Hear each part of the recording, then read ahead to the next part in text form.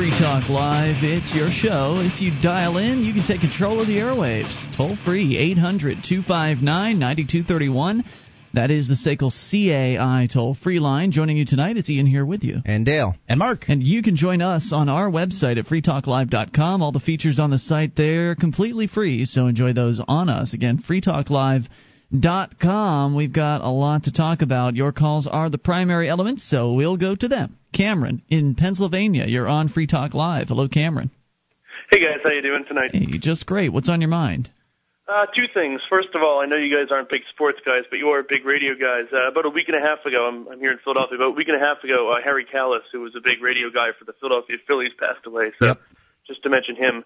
But to get to my point, I don't know if you guys heard this story about Representative Jane Harmon, a Democrat from California. Apparently, when they did this whole wiretapping thing a few years ago, she was a big proponent of it, and she supported it even though she was a Democrat. Mm-hmm. Well, it came out this week.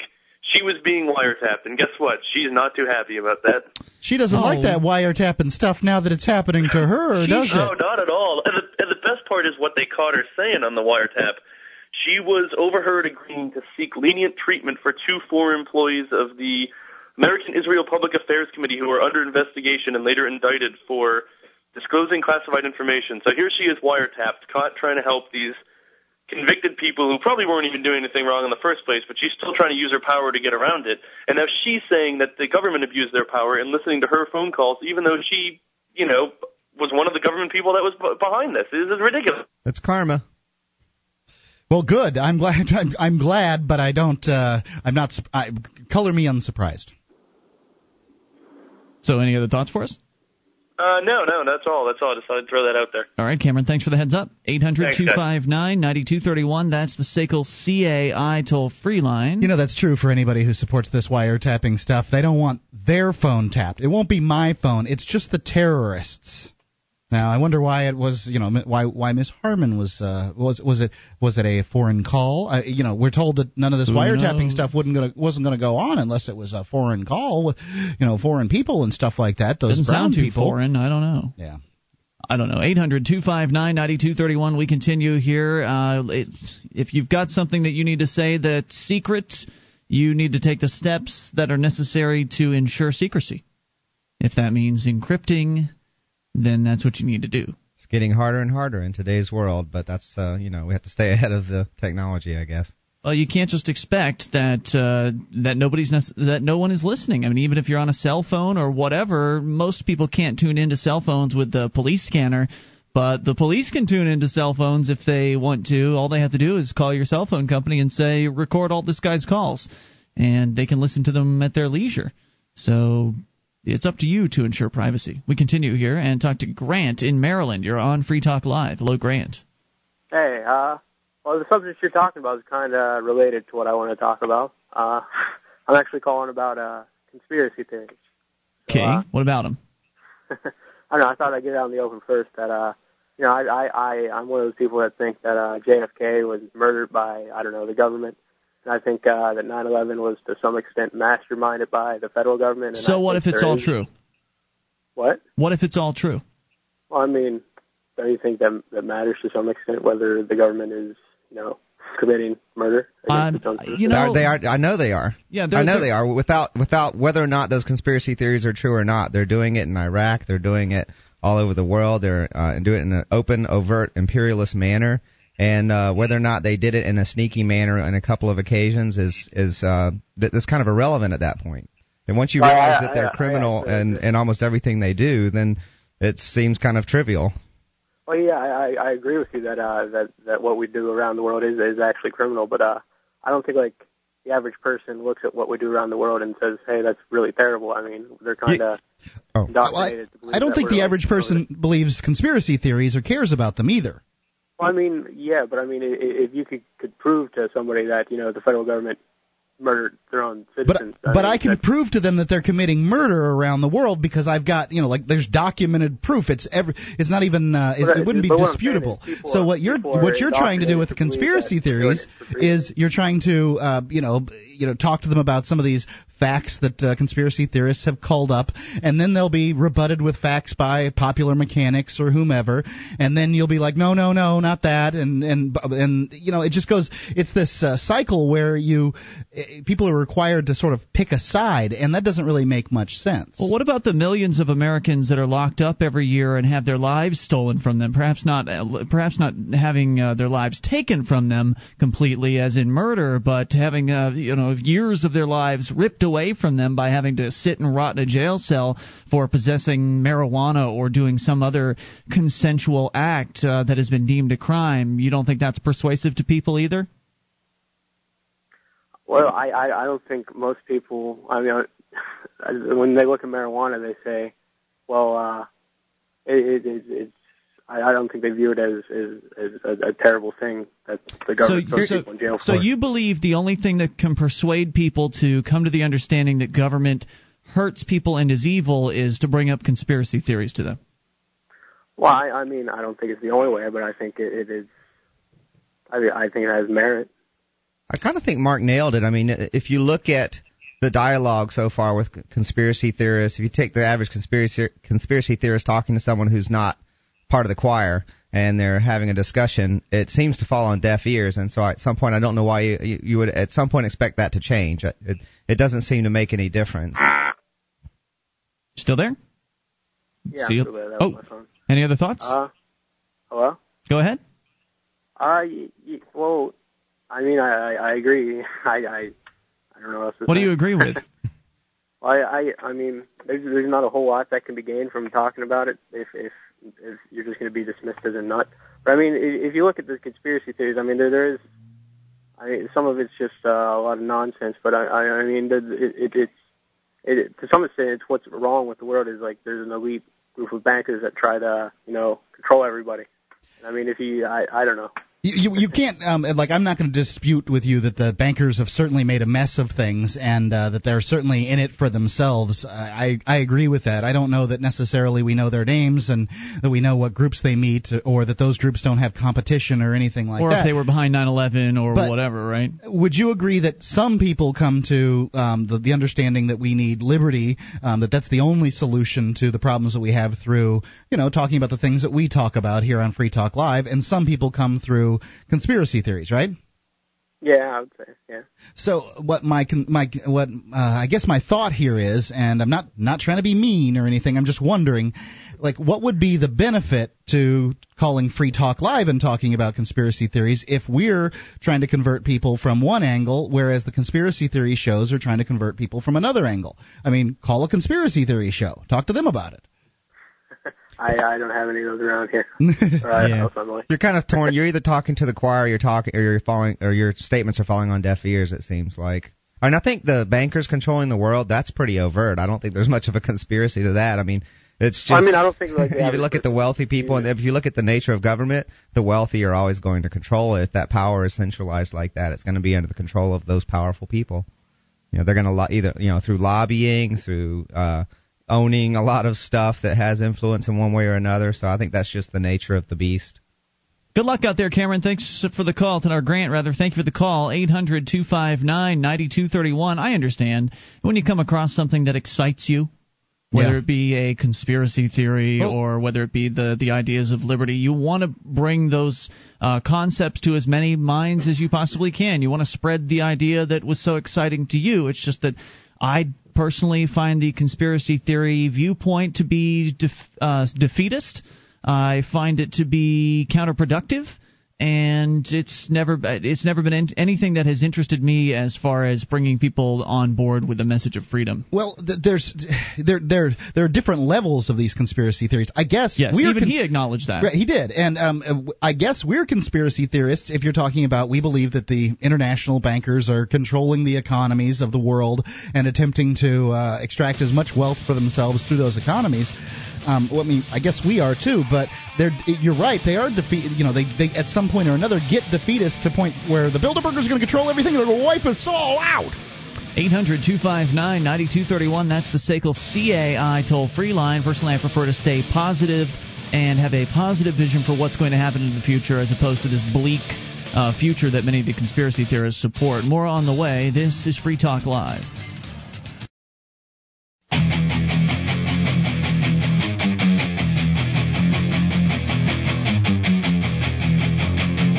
This is Free Talk Live. It's your show. You dial in toll-free 800-259-9231. That's the SACL CAI toll-free line. It's Ian here with you. And Dale. And Mark. And you can join us online at freetalklive.com. All the features are completely free, so enjoy those on us. Again, freetalklive.com. Features including archives. If you've missed a moment of the show, click and download. They're yours totally free. Right there at freetalklive.com. Do you want liberty in your lifetime? Join the Free State Project at the upcoming Porcupine Freedom Festival, June 25th through the 28th, for a weekend of freedom and fun in New Hampshire. Early bird registration only $15.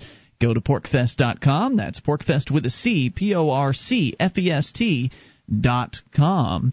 As we go to your phone calls, talk to Gene, the Christian anarchist in Tennessee, on the amp line. Hello, Gene.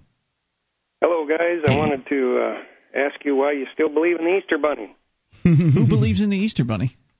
Apparently you guys do. You keep talking about how the Easter Bunny's doing this and the Easter Bunny's doing that. What do you mean by that? And, amongst us, we, of course, realize, maybe not so much Mark, but... We're working on him. Yeah, amongst us, we realize that there's no such thing as government. It's a total fiction. And I like to liken it to the Easter Bunny. When you're talking to a 4-year-old, you tell them, the Easter Bunny's going to bring you candy, and he's putting all those eggs in the yard for you. And that's fine when you're talking to a 4-year-old. But when you're talking with an adult, you say, hey, we went out and took those Easter eggs, and we stuck them out there in the yard, and we put them under the berries, and the kids cleaned them out, and they had fun looking for them. So we need to try, I think, to bring our level up to an adult conversation.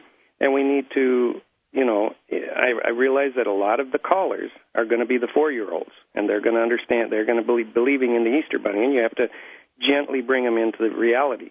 But amongst ourselves, we should always refer to the government as a fiction and refer to reality being that men are doing these things, and each of these men has a name.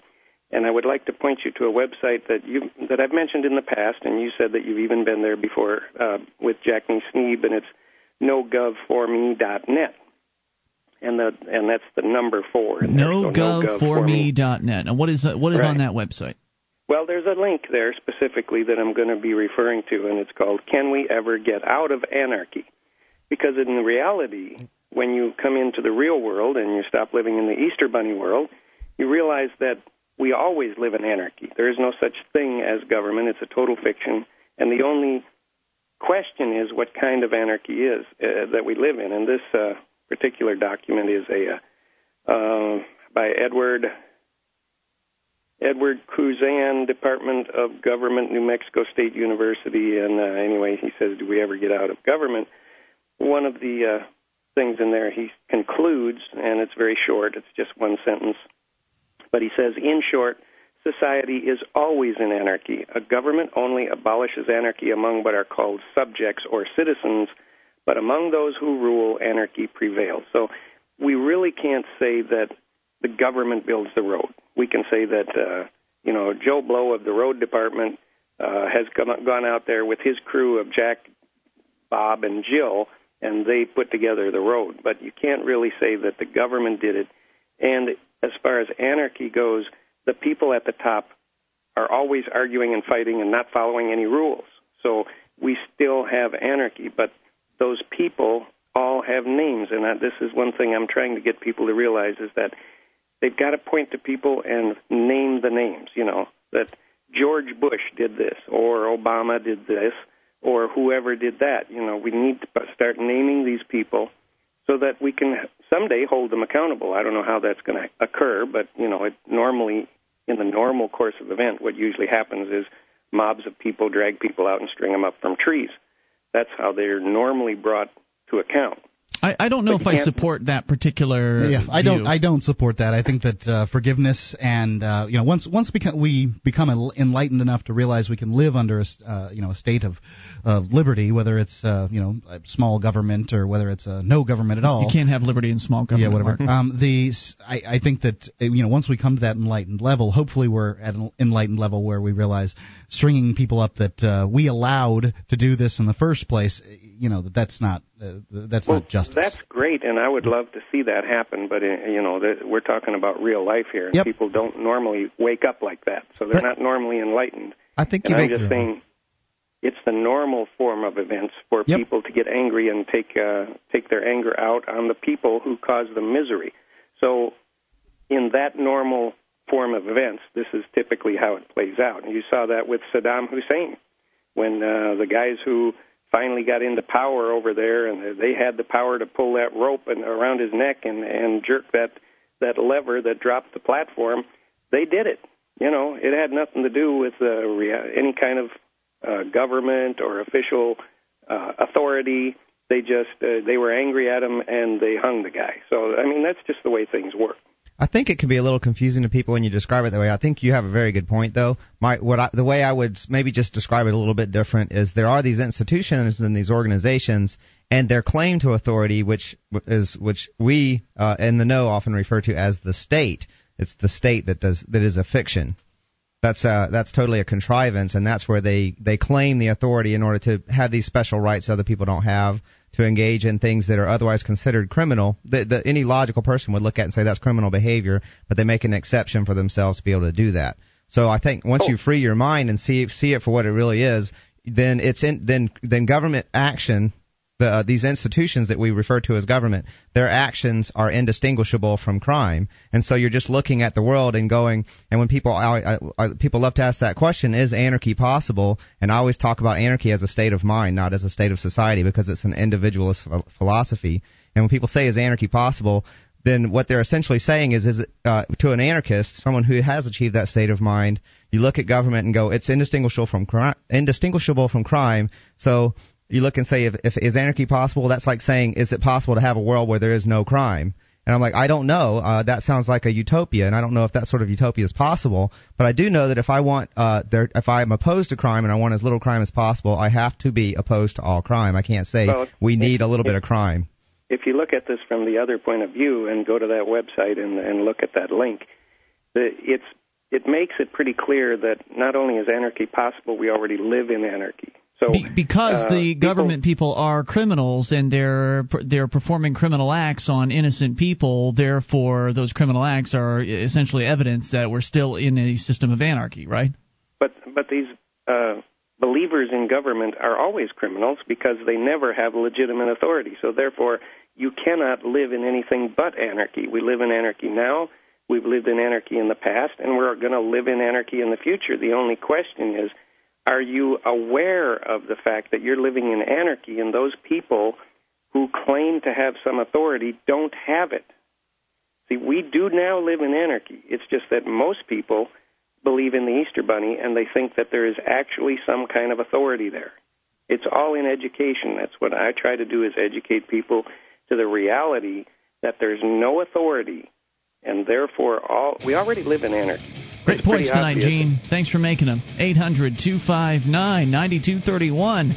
Well, I guess the difference between you and Gene is that you believe it's a personal thing, whereas he's looking at it from the state of society. Dale? Yeah, I think that describes it pretty well. I mean, to me, it's a state of mind, just seeing the world for what it really is, and anarchy is not a state of society. It's contradictory. Toll free, 800-259-9231. You can bring up whatever's on your mind or comment on this or anything you want. It's Free Talk Live. Are you moving to New Hampshire for the Free State Project? Maybe you are already here and need to find a place to call your own. Mark Warden, the Porcupine Realtor, will help you find the perfect property. Do you want a home with 50 acres of land? How about an income-producing building? Perhaps a cabin on a lake or a condo in an urban area. Invest in liberty and property. Contact Mark Warden, Porcupine Realtor. See his banner ad at freetalklive.com.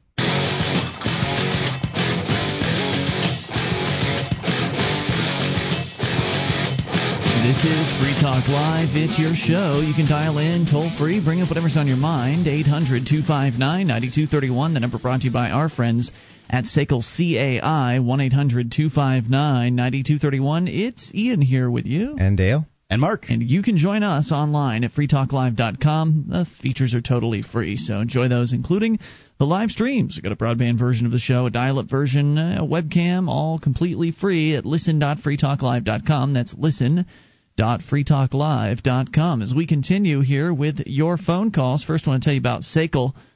Do you have a company that needs to try something new in the area of collections? Well, SACL CAI does collections, and they do early out billing, as well as purchasing charged-off receivables. SACL's employees are trained in resolving issues for your customers and treating them with respect. They know that not only do you want to keep your money, collect your money rather, but you'd like to keep your clients too. SACL CAI. Check out their banner at freetalklive.com. That's SACL CAI. All right, we go back to your phone calls. Matt is in Illinois on the amp line. Hello, Matt. Hey, guys. Hey, Matt, what's on your mind tonight?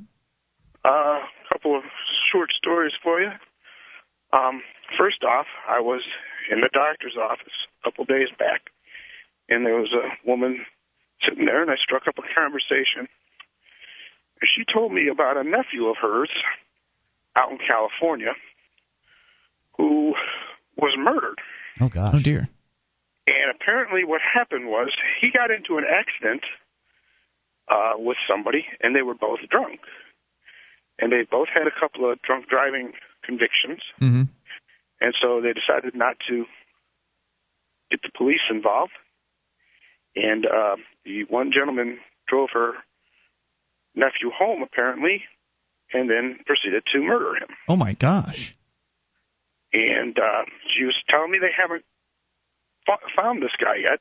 Police kind of put all this together from evidence that they found at the scene of the crime, at the scene of the accident, etc. But I looked at her and I told her, you realize that if people weren't so afraid of the drunk driving laws, that they would have called the police to the scene, or in a perfect world, you know, the protection agencies, mm-hmm. and it would have been dealt with right there, and this couldn't have happened. And that's partially the government's fault for all their drunk driving laws. And she said, yeah, in California, the rate I think is 0.08, same in Illinois, same everywhere. Mm-hmm. But she also said the punishment for first-time drunk driver is a $10,000 fine. Wow. Gosh. Yeah, I just couldn't believe that. Right. It doesn't matter if you if you actually do any damage, if anybody's been harmed. It's just that if if you've got over 0.08 in your bloodstream, then $10,000. It's crazy. Right. That's nuts. And I guess this kid, she told me he'd been caught drunk driving twice. Oh, no. Also, she told me his job was a well-paying job. He was a beer designer. He would design tastes for beers, different tastes and stuff. Mm-hmm. So apparently he probably got drunk quite often at work, tasting beers. You know, if 0.08 is considered drunk, is legally drunk, he probably had 0.08 in his system a lot. And wasn't really drunk. He probably, because you get used to it. Sure. So he did something a little unusual to try to get out of the impending drunk driving charge that would have come had he called the police, and as a result, somebody took his life. Bizarre. What a sad story.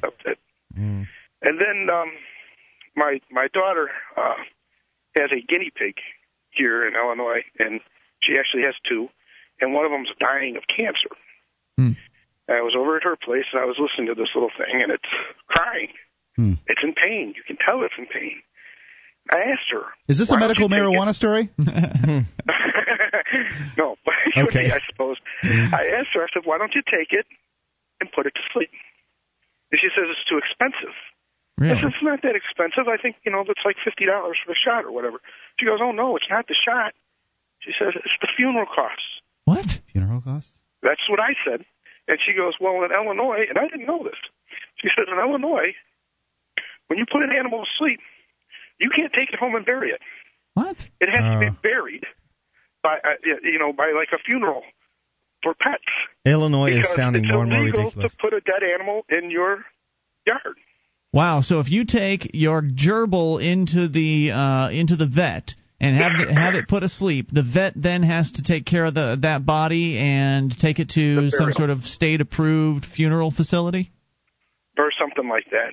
And how much does that cost? That's not cheap. I don't know. She was talking about $200. Wow. And for a gerbil, I didn't really look into it. I just believed her. But we have buried several animals in our backyard. Maybe I shouldn't say that. But, yeah. But we haven't taken it to the vet. Right. To have them put to sleep. They just died, and we buried them there. Mm-hmm.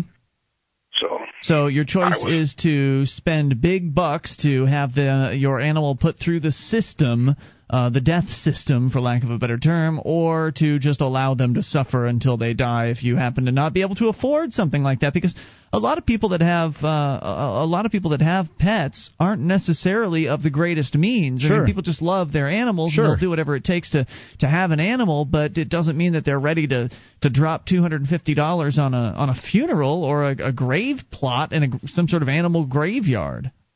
And it just goes to show how much the state cares about your animals and its suffering. Apparently, they're really humanitarian out there in Springfield, Illinois, where they make these laws.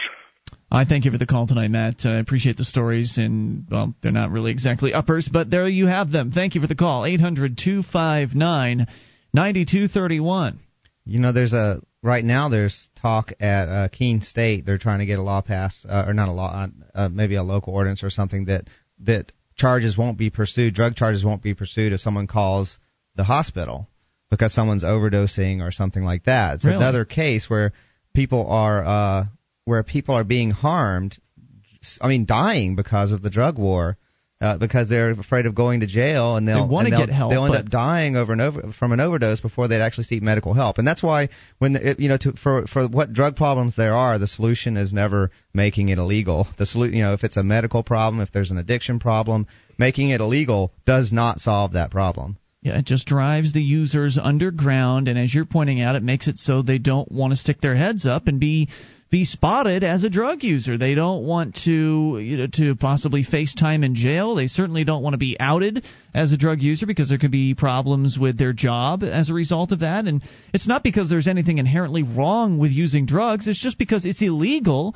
And so therefore there are people within society who have determined that, well, if it's illegal and you're doing something that's illegal, then there's something wrong with that. I disagree, of course. I think that people should be able to medicate themselves and alter their states, and they're going to do it anyway, regardless of its illegality. So that illegality on marijuana hasn't been working. It's just making it a lot less safe by making it illegal, or a lot more dangerous particularly if someone's experimenting with, the substances aren't all the same. Sure. Comparing marijuana to something like heroin or cocaine is it's ridiculous. So, but regardless, whatever substances someone has chosen to partake of, if they're doing it illegally, now if something happens, then it's a death sentence. And is that appropriate? Because they're afraid to call the hospital. I had a Salvia article here at some point. Maybe I'll be able to pull it up in a bit. In the meantime, we go to Stephen in Colorado. You're on Free Talk Live, Stephen. Good evening, gentlemen. Stephen, what's on your mind tonight?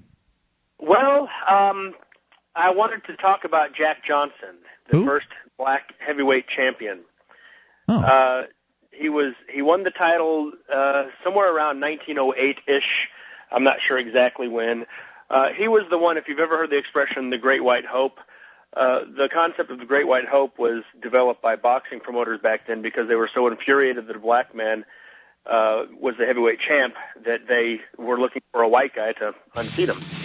And I hear the music. I'll wait. Okay, we're going to find out what that story is all about here, talking about the first black boxing champion here in moments. 800-259-9231. Not sure where it's going, but we'll find out. And you can bring up whatever's on your mind. Just dial in toll-free, 800-259-9231. Economic news coming up here as malls seem to be going out of business, or at least the businesses within the malls at this point. It's Free Talk Live. This This is Free Talk Live. It's your show. You can dial toll-free and bring up whatever's on your mind. 800-259-9231. That's the SACL CAI toll-free line. It's Ian here with you. And Dale. And Mark. And you can join us online at freetalklive.com. All the features are free, so enjoy those on us. Freetalklive.com. You enjoy the show, you want to help support Free Talk Live, shop with us at amazon.freetalklive.com. Enter Amazon through that link, and Free Talk Live will get a percentage of your purchase. Whatever it is that you need to buy, they probably sell it in dozens of categories with free Super Saver shipping on a whole lot of items. Get your shopping done and help Free Talk Live all at the same time at amazon.freetalklive.com. So we go back to Stephen in Colorado. Stephen, you were telling us about the first black heavyweight boxing champion. What was his name again? Jack Johnson. His name was Jack Johnson. Okay, go ahead with your story. Little footnote. I'm less nervous tonight talking about this subject than I usually am when I call in, because boxing is something that's near and dear to my heart, especially classic boxing. Okay. But never mind that. Jack Johnson won the heavyweight championship, and when he did, there was riots. People were so upset. Yep. And the boxing promoter started looking for the Great White Hope, the white man who could unseat Johnson. And a lot of these Great White Hopes got their brains beat out by Johnson because he was just that good. Nice. Johnson was arrested for transporting they couldn't beat him in the ring. So what happened was they ran to the government. He was arrested for transporting a white woman across state lines for immoral purposes. The way the law read was, any time a black man who wasn't a licensed chauffeur was transporting a white woman across state lines, it necessarily was for immoral purposes, and in fact, they considered it to be a crime against nature. Wow, that is sick. So he later married this woman, and when that happened, the case fell apart. They couldn't get a jury to convict, and they just kind of dropped the charges. Well, they found out that a couple years earlier, prior to meeting her, he had another white girlfriend. That's the other thing about Johnson, too, by the way. He was flamboyant. If he had been a good little, I don't want to use the N-word, but if he had been a good little, black guy saying yes, a massa and all that stuff, they probably would have left him alone, but he was flamboyant. He liked jazz. He drove around in a fancy car. He wore fancy clothes. He dated white women. Back to the story, they had found out that a few years earlier, he had transported another white woman across state lines, again for immoral purposes. They arrested him, and he ran off to Mexico after losing the heavyweight title to Jess Willard. He ran off to Mexico. He finally gave himself up and served 10 years in prison and had a blot on his record for the rest of his life. Well, he died in 1946. And no president since then has granted him any kind of a pardon. Now, John McCain is working with the great niece of Jack Johnson, I forget her name, to get a resolution in the Senate to ask Obama to please give this guy a posthumous pardon. He should have never been, he should have never been arrested in the first place. He needs to be pardoned. I'm not usually the guy who is into calling your senator and all that crap, but I did today. I called those two worthless idiots, and I asked them, please, can you support McCain in this pardon of this guy for this heinous crime? Well, I guess I'd rather have scumbags like John McCain and the other politicians spending their time working to pardon people than working to oppress. But the guy's already dead, so I'm not sure what good it's going to do. I thought of that too, but I guess the family's just really torn up about it. Yeah. They're still, it's haunting them to this day. And I actually knew the great grandson of Jess Willard, the guy who won his the belt from Johnson. So that's just a little side note. But people think about this stuff. I mean, this guy Willard that I knew was still torn up that his granddad was beaten so savagely by Jack Dempsey when he lost his title. When I hear about things like this, when we look back on it now, and all three of us in the studio here are just shocked, our jaws drop. But that was the reality of the time. And I look back on, whenever I hear a story like this, I wish people would think the same way and go, what are we doing now that 20 years from now, 40 years, 60 years from now, we'll look back on and just go, my God, how barbaric we were. Right. Believing in the state. That could be one thing. Right. Well, that's one thing. And when I was a liberal, one of my favorite authors, writers, thinkers was Carl Sagan, and I confess I still do like a lot of his stuff. And he actually said exactly what you just said, Dale. People look upon historical occurrences and figures and say, oh, what savages, what barbarians. But what are 100 years from now, what are they going to think about us? Are we going to be considered savages because we throw people in jail for smoking pot? Well, we don't do that. They do. Right, yeah. But you're right. I mean, certainly looking back, I expect that to be the case, and hopefully they'll look back on people like us and say, wow, these were the pioneers in the new abolitionist movement, the new movement to abolish slavery completely from this earth, because it hasn't gone away. It's only changed forms to a much more subtle and much more effective version of slavery, and that's what we're dealing with today, where everyone is enslaved to this concept known as the state, or as Gene, the Christian anarchist, would posit, this legal fiction that is really nothing more than other men and women that are imposing their will on their neighbors. They're aggressing against their neighbors, and it's that aggression that I think people will look back on and say, what were they thinking? And maybe they'll also look back and say, imaginary lines in the sand, and what were they thinking? Why would they hate somebody for being born on a different plot of land? I think that's another one that people need to get over. I had a dream the other night. I usually don't dream about these kind of things. I usually have more pleasant dreams, but I had a dream that I was peering into the window of a classroom in the future. I don't know how far, 1,000 years, or I don't know, is obviously way in the future. And the only part of the dream I can remember is the teacher saying, there was a time and there was a country called the United States, and in that country, people believed that only the government could provide education, and the whole class just erupted with laughter. That's a neat vision. I just wonder if we'll have such things as classrooms in another 1,000 years. Right, yeah, that's true. Good point. Thanks, dude, for the call tonight. Appreciate hearing from you. 800-259-9231. I think some people like the lecture experience, and really. Well, I can tell you it's an easy way to learn if you in fact believe that you're going to learn that way. But I can tell you that I don't remember that much from school. Then again, I don't remember that much from the books that I've read either. Sure. So I'm not sure what It seems to me that if it's important enough that I want to learn about it, I will consume that book and I will teach myself in that manner. But I think to some extent people like the lecture experience, and that's fine. But it doesn't need to be had for everything. Who would like something like that? I guess there's probably somebody out there that would like it. Did either of you enjoy being lectured at when you were in school? School was miserable just about from day one to the final day of it. I found those classes to be the absolute most intolerable, where the teacher would essentially put up they have these overhead machines where the light shines and you use the see-through paper thing. I don't know. They still have those in school? Anyway, they have these overhead machines where they can project paperwork up onto a white screen, and the teacher would just go down this list of notes, and it was your job to copy the notes all class period long. It was just the worst. I understand where you're coming. It's not teaching you to think. It's just sort of like funnel feeding you. And I think it's even a stretch to call it an education. Like the government's providing something. It's an indoctrination process. They're crushing your individuality and telling you how to fit in and what you're supposed to do and how everything about. They're trying to shape who you are, and you are supposed to be the primary force in shaping who you are and who you become. Well, you're certainly. I think that you have a better chance of learning some things. Certain people are going to have better chances of learning things when they see it, hear it, and write it, and that's what the lecture experience is supposed to give you. But that's not every lecture is run. What's that? It's a bunch of crap, you ask me. Okay, that's your opinion. It's them spouting off a bunch of information. You're taking the worst learning. of your lecture experiences and calling that the lecture experience. That. No, they're not all like that. I've actually had teachers that do participatory stuff.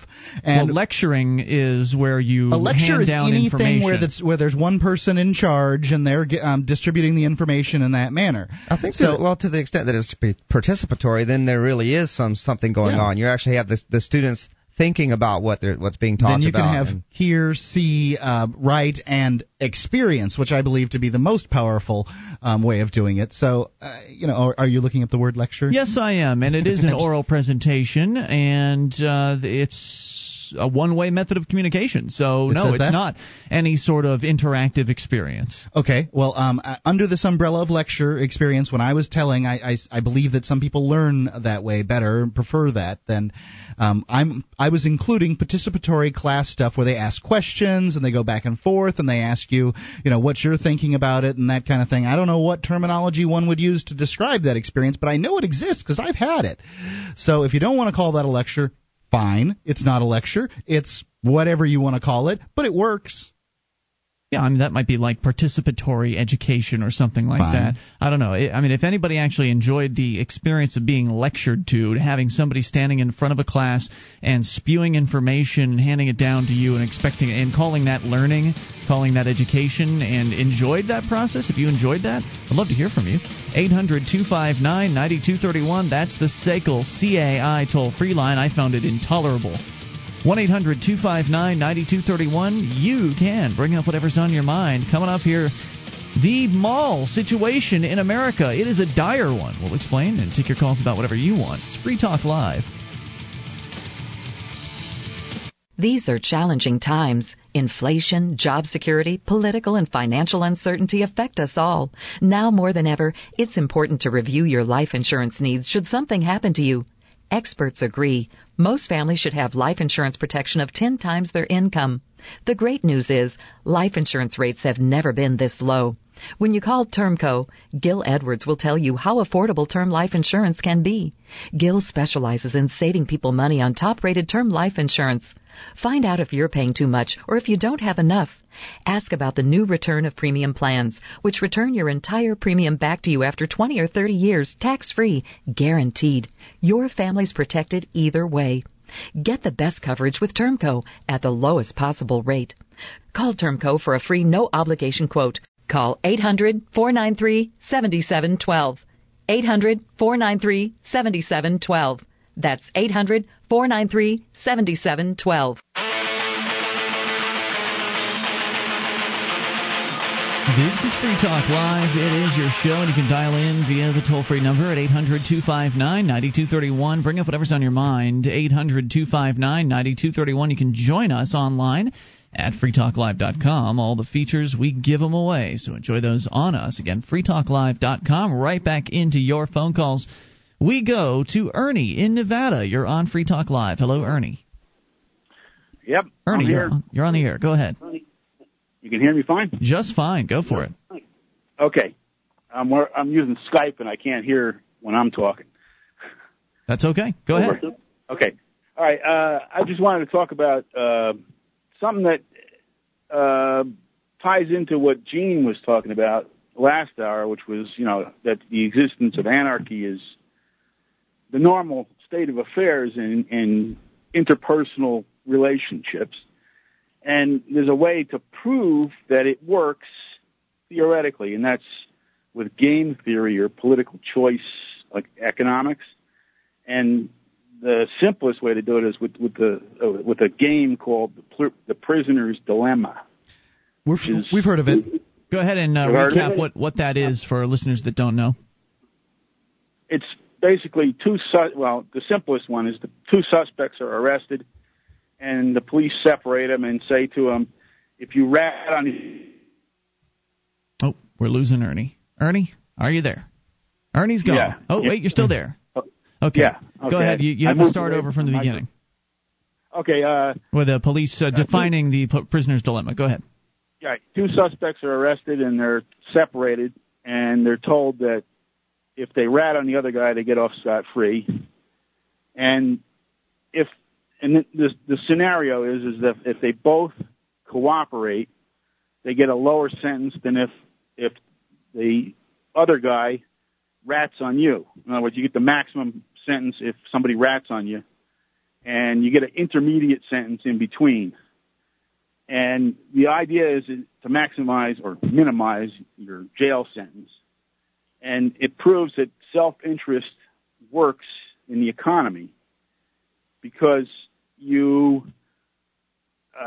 if you just use a slight bit of rationality in the whole concept, you choose cooperate each time because that means that you get the intermediate sentence in between. That's a negative instance of it, but there's also a positive instance where you get more money if you cooperate, or if you commit fraud or cheat, that's the choice that you make, then you get less money. I'm a little confused on the point you're making. I'm sorry. I've heard game theory used this particular prisoner's dilemma as you're discussing. I've heard it used both to support and debunk, sort of free market economics. Well, it's anarchy because they're, well, I mean, anarcho-capitalist idea is that chaos doesn't come just because you have no rulers or no government, that there is a method that actually enforces it, which is self-interest with a slight bit of rationality, and that will maximize the benefit to everybody in society. Okay. I don't know how to... I see where you're coming from. I guess you're trying to say that the prisoner's dilemma proves that a free market system will work. I don't really understand how that is. I mean, there's all kinds of evidence out there as to how the marketplace does things better than the government does that I think makes a whole lot more sense to people. I have to say I'm having a difficult time really understanding. I kind of am too. I kind of get the gist, I think, of what you're trying to say. And I think I could maybe describe it a little more straightforward in the sense that violence is destructive, right? When someone is making you do something, you're not any more productive than you were before. It's just redirecting what you're doing, and that person is exerting the effort to use violence and isn't producing anything. And I just think violence in general is destructive. When we engage in wars, a lot of times we're trying to get certain assets for ourselves with nothing new being produced, instead of spending the same amount of effort to produce something and then the pie gets bigger, as opposed to just taking something from someone else and being destructive in the process, and the pie gets smaller, and we're just trying to divide it up more toward ourselves in our own self-interested fashion. So I think there's that sense of violence being destructive and cooperative, productive activity being good for everyone involved. Is that the idea? Yeah, it's the anti-Hobbesian theory that society devolves into, tooth and claw if you have anarchy, or a free market for that matter. And that, greed will overcome everything. And it's a way to look at it and say, when you actually play this game, it shows you that if you cooperate, you benefit. When you say you cooperate, you mean cooperate with the police in the prisoner's dilemma, or the two prisoners cooperating with one another? Well, you could call it conspiracy. In other words, the two prisoners say, whatever happens after we're arrested, we remain silent and we say nothing. That's cooperating. Okay? Sure, but in the prisoner's dilemma, you don't know what the other prisoner is going to do, which is why I don't think the prisoner's dilemma is a really great example as to how it is the free market works well. I think you're right, though, in your general point, and that is that as far as it being a tooth and claw world in a state of chaos or anarchy or whatever you want to call it, I don't think anarchy is equivalent with chaos. Anarchy just means lack of rulers. So in a state of nature, people will have an incentive to get along with one another because it's in their best interest to do those things. I mean, if they want to continue breathing and enjoying the wonders of the life that we have, then it makes sense for them to continue interacting with one another on a voluntary basis. I don't think you really need to bring the prisoner's dilemma into it to make a point, because the prisoner's dilemma, well, is predicated on the state. I mean, we're talking about a prison experience here. Well, you could also look at it as commerce too. In other words, you're going to provide value for value, and you're not going to commit fraud. That's another way of setting the whole scenario. Well, and the reason you don't commit fraud in commerce is because you want to keep doing commerce, and you want to keep bringing customers through your door. You want to keep doing business, and if you're known as fraudulent in the marketplace, then people are going to spread the word about that, and they're not going to buy your stuff anymore. So the pressures to stay honest are built inherently into the marketplace as long as you have a free market. And I thank you for the call tonight, Ernie. It's the check of the free marketplace. It checks itself because everybody is free to do as much checking as they want to on their competition. If you've got the greed factor is limited in a free marketplace by the fact that anybody else can compete with you, whereas today, in this kind of fascist socialist system that we have, if the government has decided to limit the marketplace, whether it's limiting it to just a few players or limiting it to a monopoly situation, like with a power company, for instance, then there is much less of an interest in providing good customer service and a much lower interest in being honest with customers. I thank you, by the way, for the call tonight. Good hearing from you. 800-259-9231. So there's still greed and corruption. It's just some people have a lot more power than other people, and they're still out for their self-interest. It's that they're a lot more able to get it using violence and coercion, and that doesn't solve the problem. And I like to tell people that it's not that a free market isn't great for everyone. For the people who are in power right now, who are benefiting by looting other people, it's not going to benefit them. That's true. It's going to benefit the vast majority of us that are on the lower end of that hierarchy. Right. So. People see themselves as being benefited by society limiting the players in the marketplace. Use, for instance, electrical contractors. Everybody thinks it's a really good idea to have electrical contractors to be licensed by the state and have a housing inspector come through and look at them. But what they don't realize is that housing inspectors, they can look at it in any manner they want. They don't have to do their job. They're not held liable for anything that goes wrong. Mm-hmm. So they're not incentivized to do a good job. And the electrical contractors, they're basically paying a fee in order to limit the amount of people who are in the marketplace. I wired my house in Florida, a room that I put in, a portion of it, and so therefore, because I did it myself, I didn't need a contractor, but I had somebody come in and help me, and they weren't licensed or anything like that. Well, I think I got a really great job done. Everything went fine, and it's no big deal, but the next person who's going to come along is going to believe, well, this house is it's great, and it may or may not be, but it won't be because the electrical engineer or an electrical inspector came through and looked at it. It's because you don't want your house to burn down. Right. 800-259-9231. You can bring up whatever's on your mind, and this is Free Talk Live. This is Free Talk Live. It is your show, and you can dial in toll-free to bring up whatever's on your mind. 800-259-9231. That's the SACL CAI toll-free line. And it's Ian here with you. And Dale. And Mark. And you can join us on our website at freetalklive.com. All the features are totally free, so enjoy those. And the features include Shrine of Female Listeners, dozens of ladies who've taken their validated photo and sent it to us to prove that they listen to the show. You can see the shrine for yourself at shrine.freetalklive.com. Did you know that over 35% of IT admins admit to snooping through their boss's email? Shouldn't your business email be secure? PrivacyHarbor.com is an email alternative that's private and confidential, guaranteed. PrivacyHarbor.com, because normal email is not secure. That's PrivacyHarbor.com. 800-259-9231. We continue here taking your phone calls and go to Steve in Virginia. Steve, you're on Free Talk Live.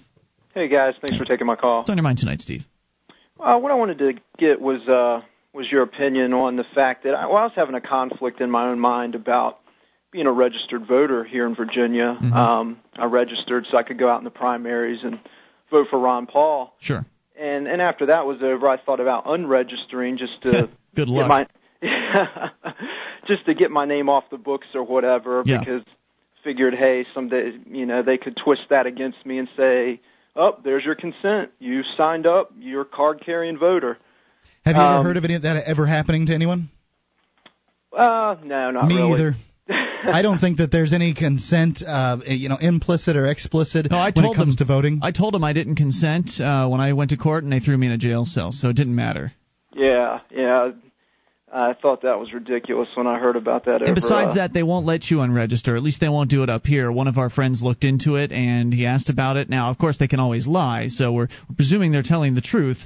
But the bureaucrats that run the registration process say you cannot unregister. Do you know how to do that, though? You know how they finally got off the books? They threatened to sell their eBayed vote. their vote. Yeah, they were going to eBay their vote. Actually, only one of them got off as a result of that. I think he was the only one that was doing it, though. Okay. Yeah, here in Front Royal, I've actually been a registered voter before, and actually unregistered just by writing the local registrar. But anyway, I was conflicted over that. But then I thought, here in Virginia, the jury pool is drawn, at least in part from the voter registration rolls.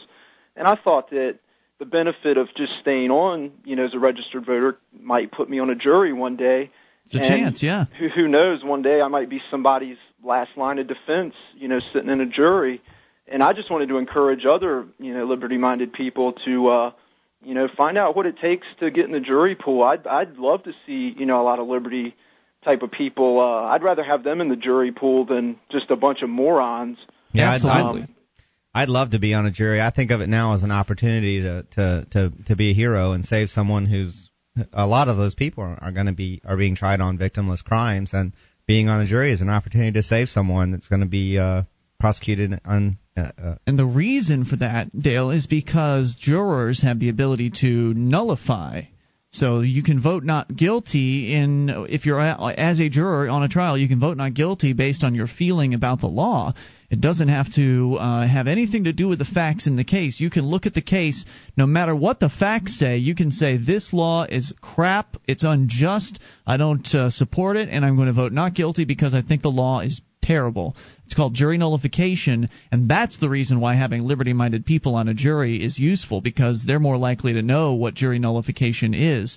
So you're right. I mean, that may be one legitimate reason, even for somebody who is a relatively anti-state individual, to remain on the voters' rolls. So they will have that slight chance of being called into a jury process. Sure, we all know that jury's selection is essentially a miniature draft, and that you're coerced into going. If you don't go, or you don't give them a good enough excuse, they'll throw you in the jail cell. So certainly I disagree with the process of jury selection in general, but it's there. It is what it is, and if it can allow us to save somebody from a prison cell, then I think it's a worthwhile part of the system to participate in. I have to say. I mean, if you have a chance to save an innocent person from going to prison, that's a great opportunity. I'd jump on it. I mean, you're right. It's it is a recruitment process that's not voluntary, obviously, but. And I think I don't know if that's the case in New Hampshire, but I know there was a lot of they dismissed or they dispelled these sort of rumors that being on the voter rolls was how you got selected for jury duty. I heard there's all these other, just about anything, driver's license. If you have a driver's license, depends on the community. On that. That's why I say I don't know in New Hampshire. It's not the same anywhere. It's all different. Is it changed by state by state or by county by county? In some cases, county by county. States will often have different criteria that they have to meet. So states are more homogenous, but it's just different everywhere. Steve, any other thoughts tonight? No, that was going to be it for tonight. Thanks I just wanted to. I really appreciate hearing. People. Yep, appreciate it. 800-259-9231. I encourage people to do the jury thing as well and learn about jury nullification at FIJA, Fully Informed Jury Association. That's FIJA, FIJA.org. As we continue, we'll take Tony's gone. Let's try Dan in Kentucky. Dan, you're on Free Talk Live. Dan. Yes. You're on the air. Yes. You ask people at the end of the first hour to call in if they like lectures. Yeah. Well, I like lectures. That was you. You're the one boring guy that actually likes lectures. Our board op said the same thing. Really? What was to like about a lecture? Well, I didn't really like lectures until I got into college, and when I got to college, I got to pick a major, and so that helped a lot. Oh, so you were interested in the subject matter at that point? Yeah, I was. Yes, I got into science. I liked physics and mathematics. I can see how that would make a difference if you actually had chosen to be in the lecture. I guess that would help, right? Because most of the classes that were being where I was being lectured, I was forced to go into because it's just part of the system. Mm-hmm. Yep. But when I chose physics and mathematics-based courses, I mainly liked them. Well, as a rule, I liked them, and then I liked the courses I don't like so much a little bit more. But there's still some types of courses that I'll dislike. But I went to tons and tons of lectures, and I liked a lot of them. So you were fully absorbed by your interest in the topic at hand. Great point tonight, dude. Thank you for the call. Good hearing from you. 800-259-9231. I stand corrected. There are people that enjoy lectures, but the important part is that you actually chose to be there in the first place, right? Well, when I said lecture, it drew up in your mind some experience or set of experiences, and you weren't willing to see past that. The fact is, obviously, when I say that some people like the lecture experience, they're going to be choosing to go into the class where they're going to be getting the lectures. Yeah, well, in high school, which is when I thought, because That's what I think of when I think of school. Sure. Is I think of high school. High school's prison, and you have to go there from a certain time to a certain time, and you can't get out. I think that I think that as as education evolves, you're going to find people educating themselves in several different children being educated in lots of different ways, and I hope that you come to a point where somebody gives a lecture series or something like that, and people could choose to go to it. They're going to be much more attentive at that point. Toll-free number here tonight, 800-259-9231. That is the SACL CAI toll-free line. There's been a lot of talk about the economy recently, people pointing out how things are a little, times are a little tougher than before, but of course people are still shopping and eating out, so obviously it's not a dire situation, though some would suggest that a dire situation is to come. If you look in the malls of America, you're going to find less and less, fewer and fewer stores present in those malls. We'll get the story on that, plus take your calls about whatever's on your minds. Bring up anything. This is Free Talk Live, 800-259-9231.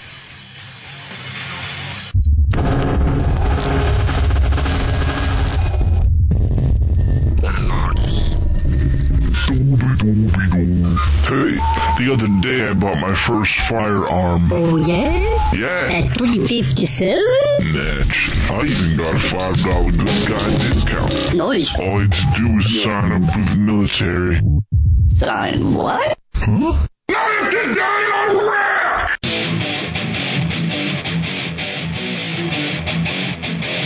This is Free Talk Live. It's your show. You can dial in, bring up whatever's on your mind. Take control of the airwaves, as we say. 800-259-9231. That is the SACL CAI toll-free line.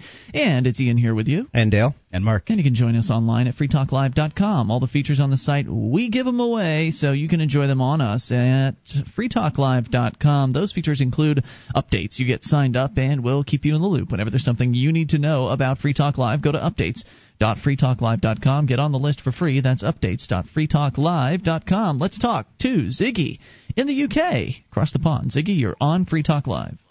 Hi, guys. Hey, Zig, what's on your mind? Right now, considering the political climate here, I might as well go out to the forest and slit my wrists. Oh, good heavens. Because you are banging your head against a brick wall, literally. I will give you one example. Today, or yesterday as it is here now, it was the budget. Now, this is when the government announces its tax and spending plans. And here's a government estimate, so it's going to be worse.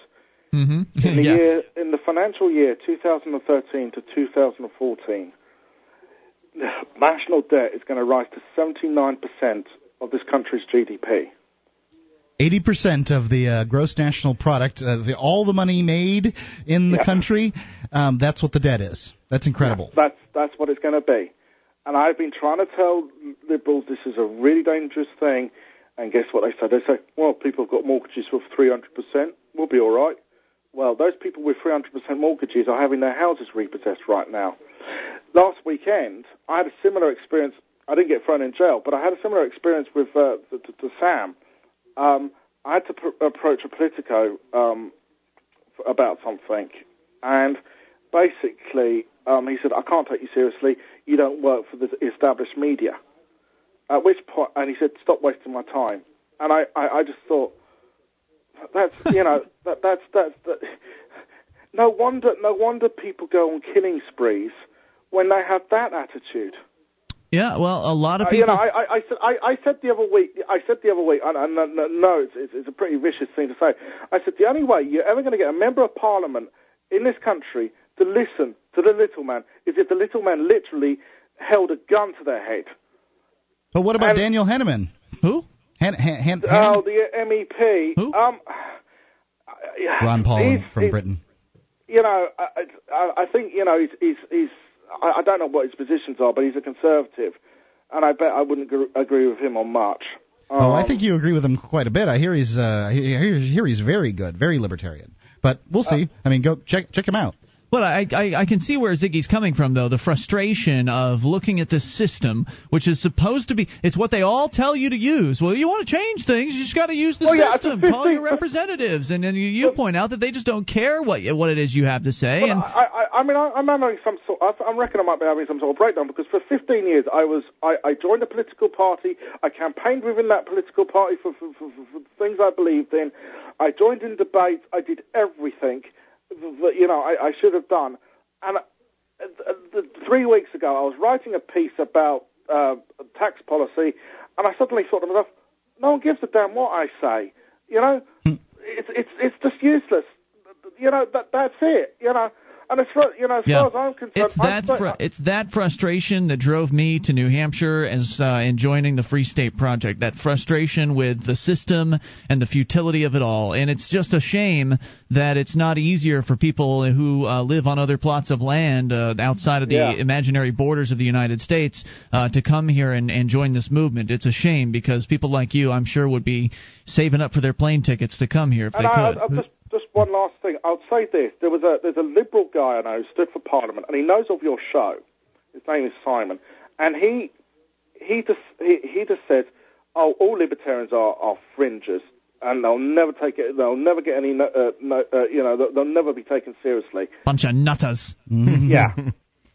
Thanks, Ziggy, for the call tonight. I don't know what to tell you beyond get over here, get to New Hampshire, or join the European Free State Project or something like that. Get together with other like-minded people in the same geographic location. I think that's the only solution to this. Do you think that that in order to sign up for the Free State Project, not to move, but just to sign for the Free State Project, at freestateproject.org, that you need to have all of your immigration papers set up and have to have some kind of clear vision? I don't think so. I don't think so. I don't feel like to sign up, you just intend... It's your intention to move. To move. So I'm going to, I'll enter the paperwork. If New Hampshire secedes and becomes its own free state or whatever, then I'll move then or whatever. Yeah, so great. You have 5 years after 20,000 people is reached. So all these people, if you like the idea, then you've got lots of time to act on it. If you want to sign up, and it helps. And I don't think that knowing how it's going to happen has anything to do with signing up.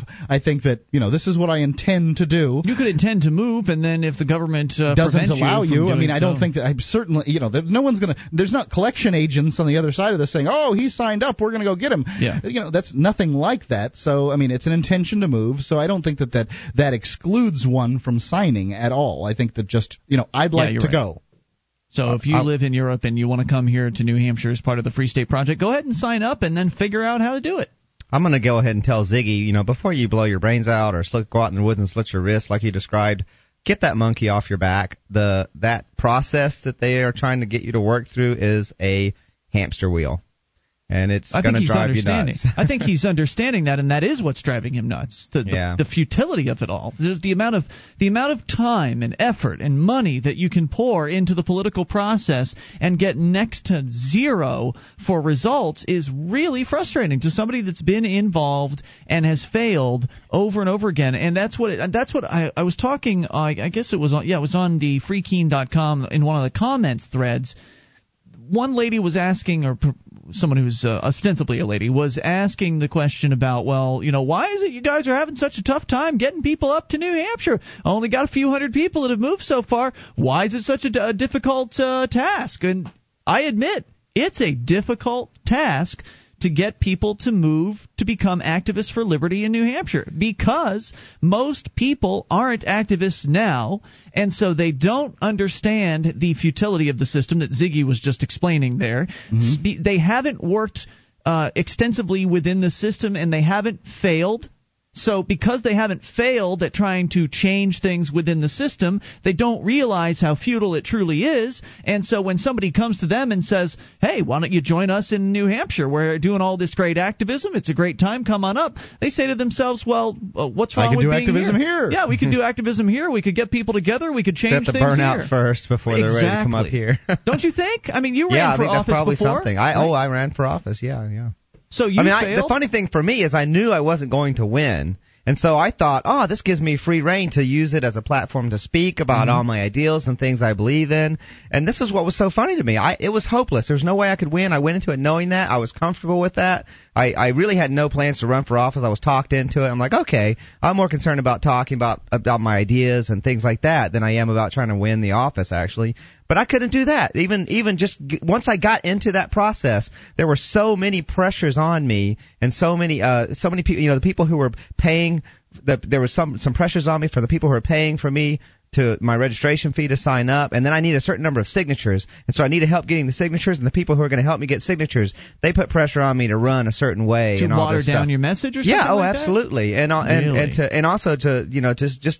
It was just pressure from all these different directions for a losing candidate. So the compromising began right off the bat, is what you're saying. Moments after I got started to pursue it. I mean, it was amazing how quickly all the ideals and all my ideals and everything was like down the drain and melted away instantly. So, but that's I just amazing. think that I think that you have to.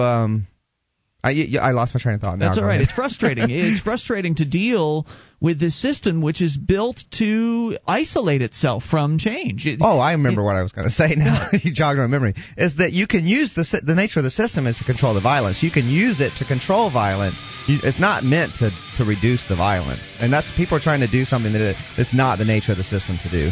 1-800-259-9231. That's the SACL CAI toll-free line. So if you haven't failed using the system and you're not willing to take our word for it, you need to get out there and fail at it before you really come to the understanding that Ziggy has and that we have, and that it's broken. More coming up. This is Free Talk Live.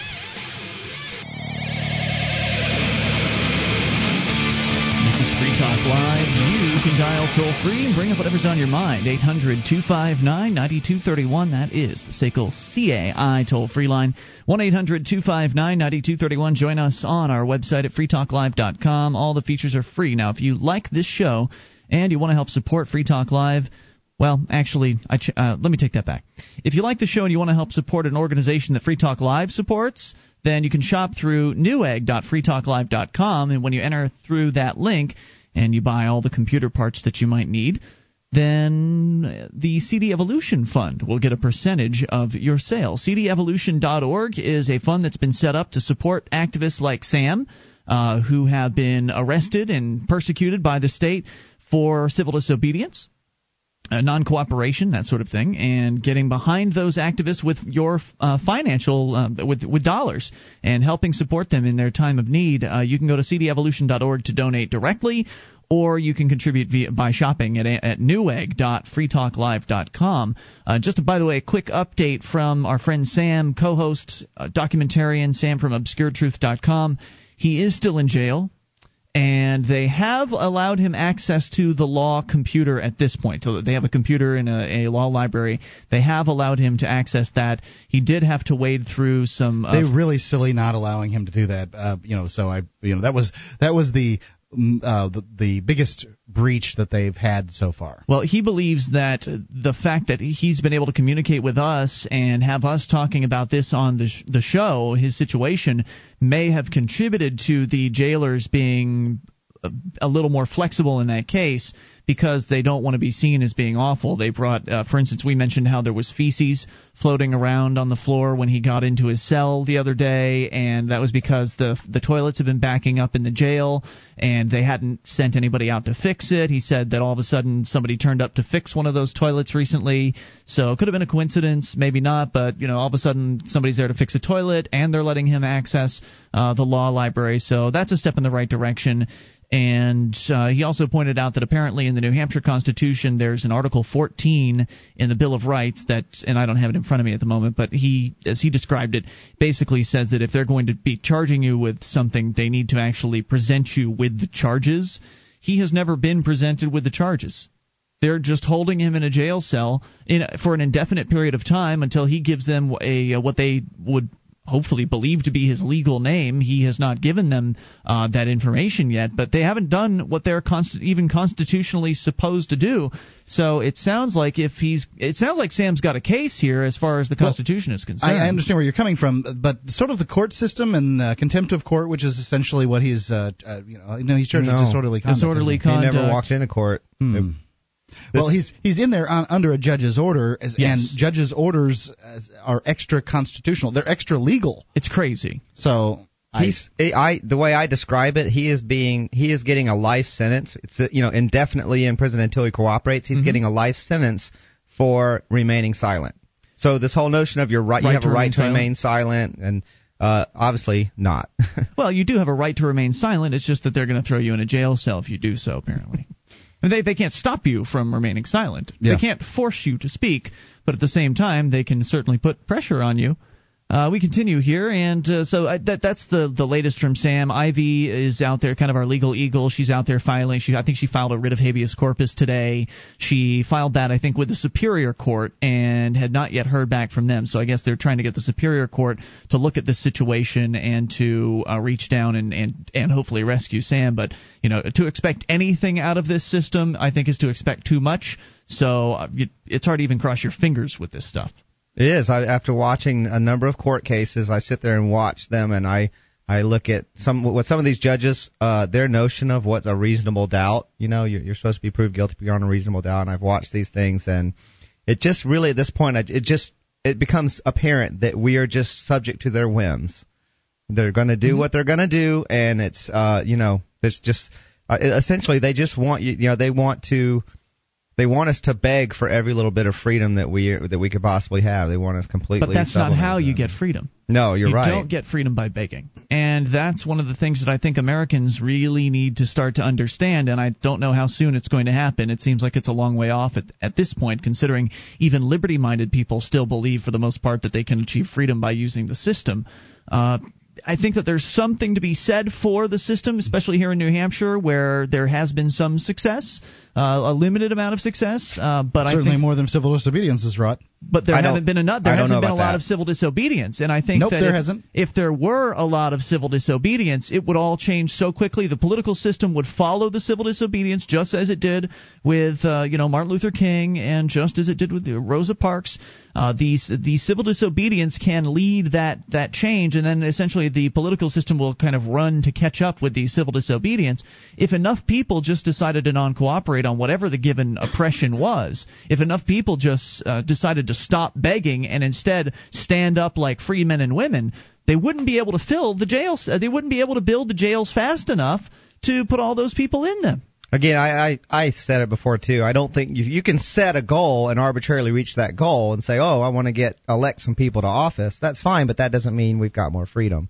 And maybe it will. I mean, maybe it will lead to enough people getting elected to office, and then they'll actually roll back some things in the state. I'm sorry, I laugh a little bit when I think about it, but maybe that'll happen. I mean, at this point, they're like really, really thrilled if they keep something some kind of freedom that New Hampshire already had from being lost. Yes. Occasionally, and sometimes they do, and sometimes they don't, maybe. And at this point, I want to see freedoms get rolled back because of our people that have gotten in there. But there's a ways to go on that. But you can see that we've done far more here than has been done in the other 49 states from the history of the United States. I mean, I do think that there's definitely there's more hope here for that than anywhere else. And I would say that if there's any hope at all left for politics, it would have to be here through the Free State Project. In terms of actually getting more freedom, like I said, the nature of politics is to control the violence. The system is inherently violent. It's all about controlling it. If you're trying to get some kind of control, like if you want to enhance the violence on behalf of your union or your company or get regulations more in your favor, it's great for that. When you're trying to go in there and actually roll back and actually, you're actually asking the state to sort of cannibalize itself. Yeah. And that's what's so against its nature. Oh, I'm with you on that. And I was thinking an interesting parallel. My wife was talking about the sort of emergence of breastfeeding, the reemergence of breastfeeding, and how public breastfeeding. You mean? No, just breastfeeding. Okay. Got it. For a while there, it was considered a bad idea to breastfeed your children. It was. Doesn't make sense to me. Well, but think about it for a second. Who profits from breastfeeding? Nobody. There you go. Who profits from libertarianism, freedom, free markets? Everybody. Everybody but the bureaucrats. Right. Everybody but any organization that might advertise. Right, so I guess the children and the mothers profit from breastfeeding, or at least the children profit from breastfeeding. So individually, everybody profits from breastfeeding. So you can find this parallel there. But they did doctors managed to, as experts, step forward and say breastfeeding's better. Breastfeeding's better. It started in the third world countries where women were using bad, unpotable water to make formula and watering down the formula because it was expensive. And so they began doing studies and things like that, and then they found out that breastfeeding is better. So I'm just saying that seems intuitive to me. It can be done. It's so funny that we have to prove that. Well, it's going to seem intuitive that freedom is the right way to go in whatever amount of time that it takes for us to achieve it. It's clear to us. Right. But we're on the pioneering edge of this. Now, obviously, breastfeeding's gone much faster, the return of it, but it was just an interesting parallel that I thought of. Let's talk to Colin in Illinois. Colin, you are on Free Talk Live. Colin? You're on the air, sir. There you are. Go for it. All right. Yeah, I was talking about the schools earlier, about the lectures, and I'm in school right now. I'm in high school. That's pretty much my entire 6-hour day there, just listening to a teacher drone on about things I really don't care about. It's awful, isn't it? Do they force you to just take notes as well? Yeah, we just have to copy down what they put on the overhead. Nothing can be. I mean, that's what makes lectures even worse, is when they force you to take notes during the lecture. At least during a regular lecture, you can sit there and zone out if you don't have to really be doing something with your hand and have to turn in notes afterwards or later on. At least then you can kind of zone out or do some play some game on your phone or your calculator or something like that. But man, when they make you take the notes, it's just the worst of the worst. That note-taking process to me is very distracting. I can't be listening to what I can't be listening to what the teacher is saying and trying to grok it and interpret it and understand it. I can't be thinking about, I don't quite understand this. I need to ask the teacher a question about it or something. I'm so frantically just trying to get the notes written down. Thanks, Colin, for the call tonight. Good hearing from you at 800-259-9231. Hour number 3 is coming up. Still got to talk about the mall vacancies. If you're looking to purchase yourself or rent yourself a slot in a mall nearby, they might be offering them at fire sale rates because they're having a tough time keeping businesses in there. 800-259-9231. That's the SACL CAI toll-free line. Plus, national service comes to the UK soon. Free Talk Live. This program is brought to you by FreeKeene.com. FreeKeene.com features audio, video, and blogs chronicling the transition to a voluntary society. FreeKeene.com also has comments and discussion forums so you can be heard. FreeKeene.com.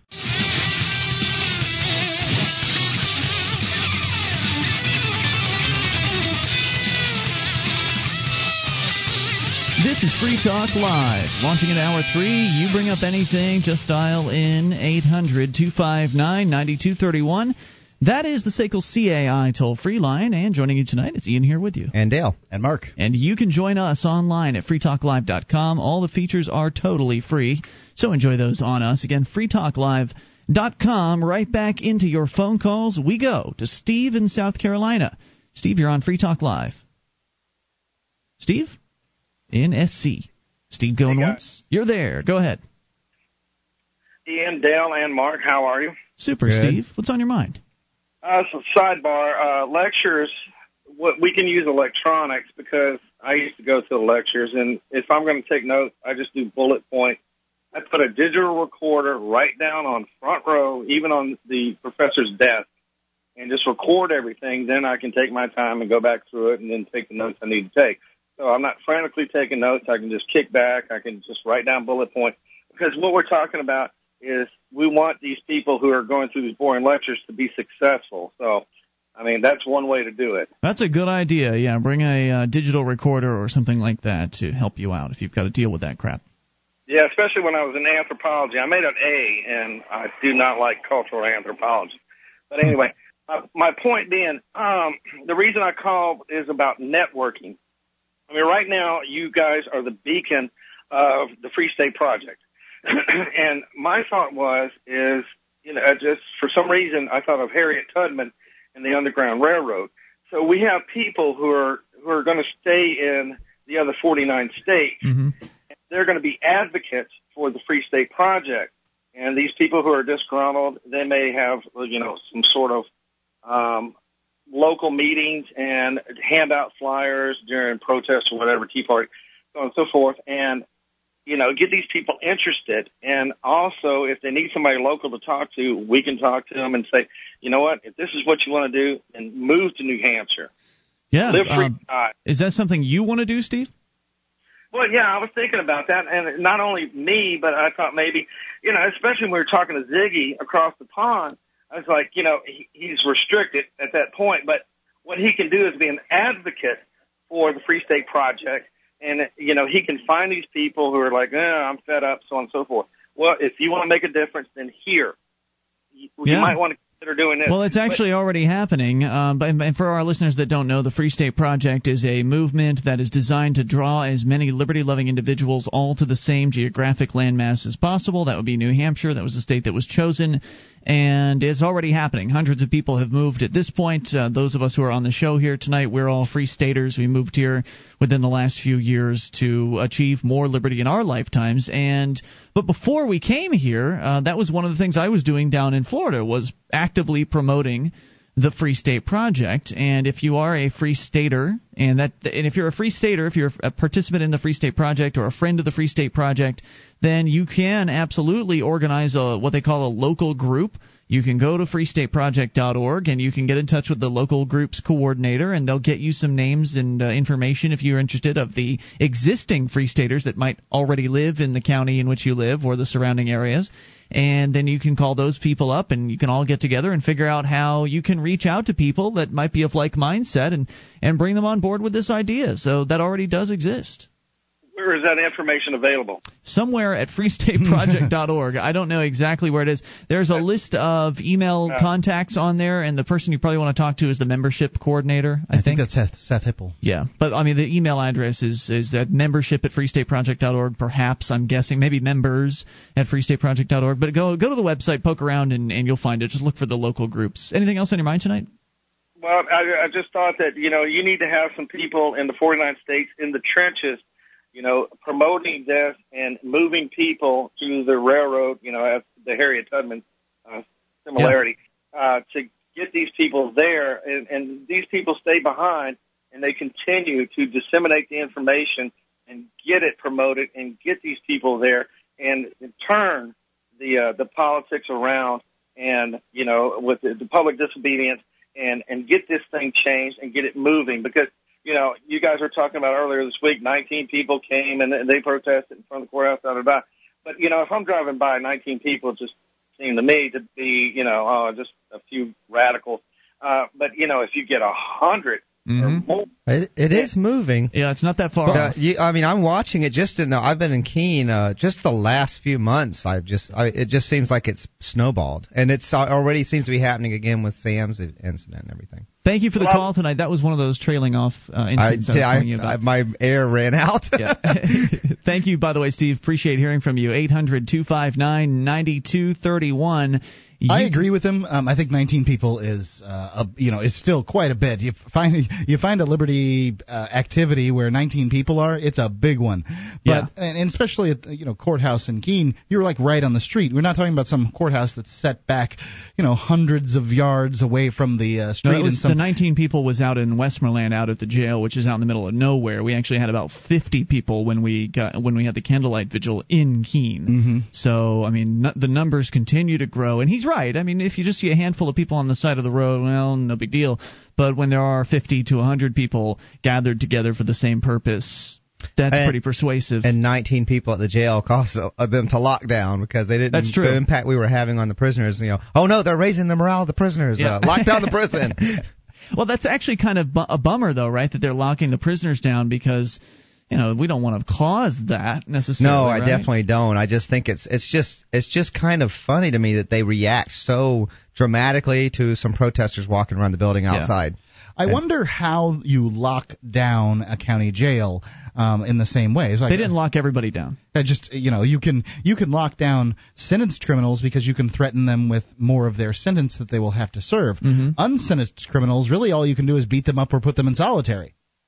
My understanding is they moved the prisoners around so that they couldn't be watching us through the windows and things like that. They moved them to there's some center area, which is normally, I don't think they normally have access to that area all the time. They're more in certain secured areas, and they moved them to the center, away from windows and things like that. I don't remember the details. Yeah, so. I don't know for sure exactly how it works, but I do know that when we were walking around the jail, the protesters were walking around the jail, there were some windows that there's a certain set of windows that Sam, our friend who's currently in jail, told us that he could see out of if he was out and about. And he was not there because we heard him banging on the window a few days earlier. But today, not today, but at the most recent time, nobody was banging on the window. So they'd locked those particular prisoners down because when you went on the other side of the building, there were other prisoners that were waving and the peace symbol and that sort of thing, thumbs up.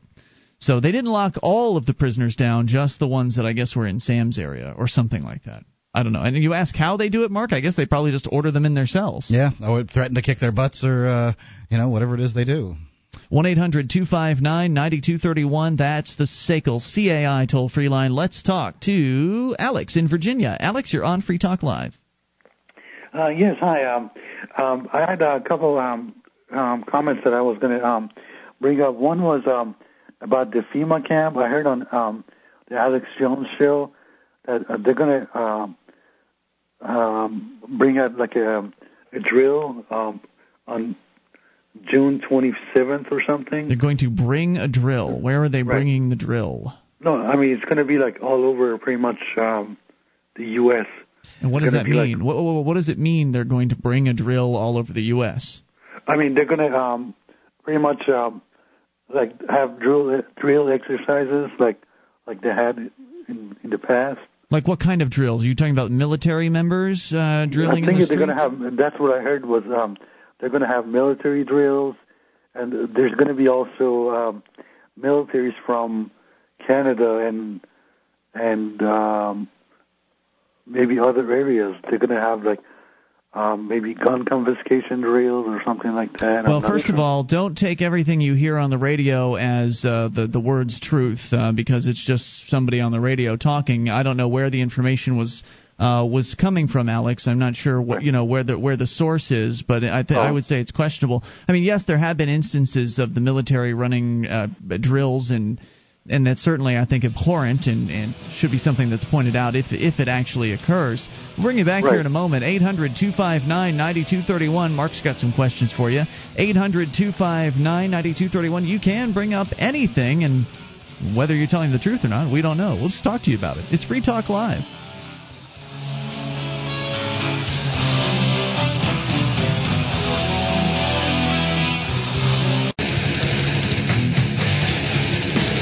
Talk Live. You can bring up anything. Just dial the toll-free number, 800-259-9231. That's the SACL CAI toll-free line, and it's Ian here with you. And Dale. And Mark. You can join us online at freetalklive.com. All the features on the site, they're completely free, so enjoy those on us. Again, freetalklive.com. And those features, by the way, include the archives. If you've missed a moment of the show, you can click and download right there on the front page of the website for your downloading convenience at freetalklive.com. Now, Free Talk Live is brought to you by Termco Life Insurance Agency, protecting your family against financial loss due to an untimely death. Call 800-493-7712. That's 1-800-493-7712 for Termco Life Insurance Agency. If you have a family, you need to have some level of life insurance. Give them a call. So we continue here. We would have brought Alex back, but he dropped off the line. Alex was calling to explain to us in confusing terms what he believed was going to happen in the late portion of June. He believed there is going to be some sort of military action here in the United States involving potentially military members from outside of the United States, as in the Canadian military, running some sort of operations, rounding people up, putting them into the FEMA camps or something like that. Mark, you wanted to comment. Go ahead. Yeah, this same thing, this same rumor has been circulating for decades. Okay, the conspiracy theorists, and they certainly have gotten a surge recently. There's more of them now than there were with the 9/11 thing, and they're getting people on board. They're recruiting well,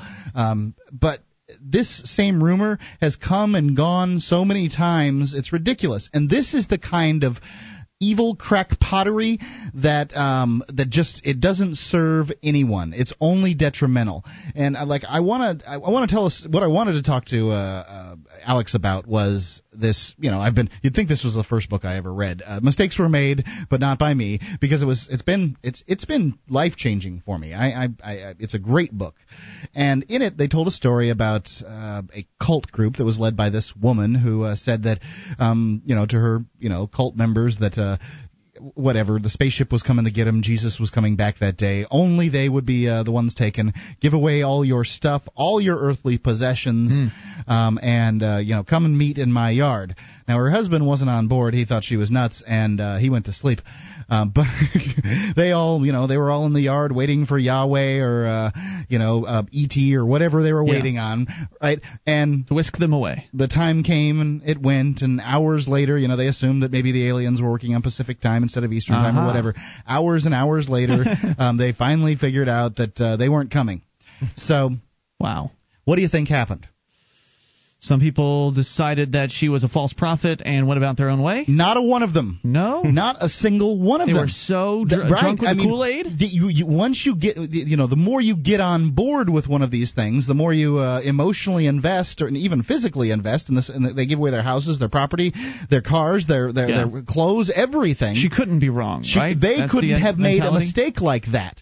They couldn't be so foolish. So gullible as to have swallowed somebody like that. Right. The cognitive dissonance, and that's what that experience is. Right. How could I be so foolish? How could I be so stupid? Leads to some level of justification in their mind where they say, well, this has to... Now, if Alex Jones said this, and I don't know, I don't listen to Alex Jones' show, but I just don't have the time during the day. I'm working. If Alex Jones said that on June the 27th, the UN forces will sweep in and they'll have Chinese troops in the street confiscating your weapons and taking your children off to FEMA camps, if that doesn't happen, I want you to ask yourself, stop and ask yourself, what does that mean about whomever told you that? And I don't know if Alex Jones said it or what. Yeah, it it's means just a claim they're from a wrong. Yeah. Okay? That they're spreading fear, whether they believe it or not, and likely they do. It's just foolishness. I think Alex might be onto something. I don't trust those Canadians with their beady little eyes and their flapping heads so full of lies. They could be coming down here to get us. Seriously, though, the truth is there have been military operations that have happened within the United States, and that's a scary situation. But the picture that was just painted here on the air was a mass scale right, kind it of was something entirely rounding people different. up. Believe me, if you're going to be taken to a FEMA camp, and I know that FEMA's making camps, certainly the contracts are out there, but likely they're not for rounding people up and putting Americans, patriots in them or whatever. If you're going to be put in a FEMA camp, you're going to be put in by an American, okay? Yeah. They're not going to bring Chinese troops here. They don't need to do it. An American soldier, if given an order, is likely going to put a bullet in your head. I'm sorry to say, terrorist. That's just the way it is. This is a suspected terrorist. Lock him up. Right.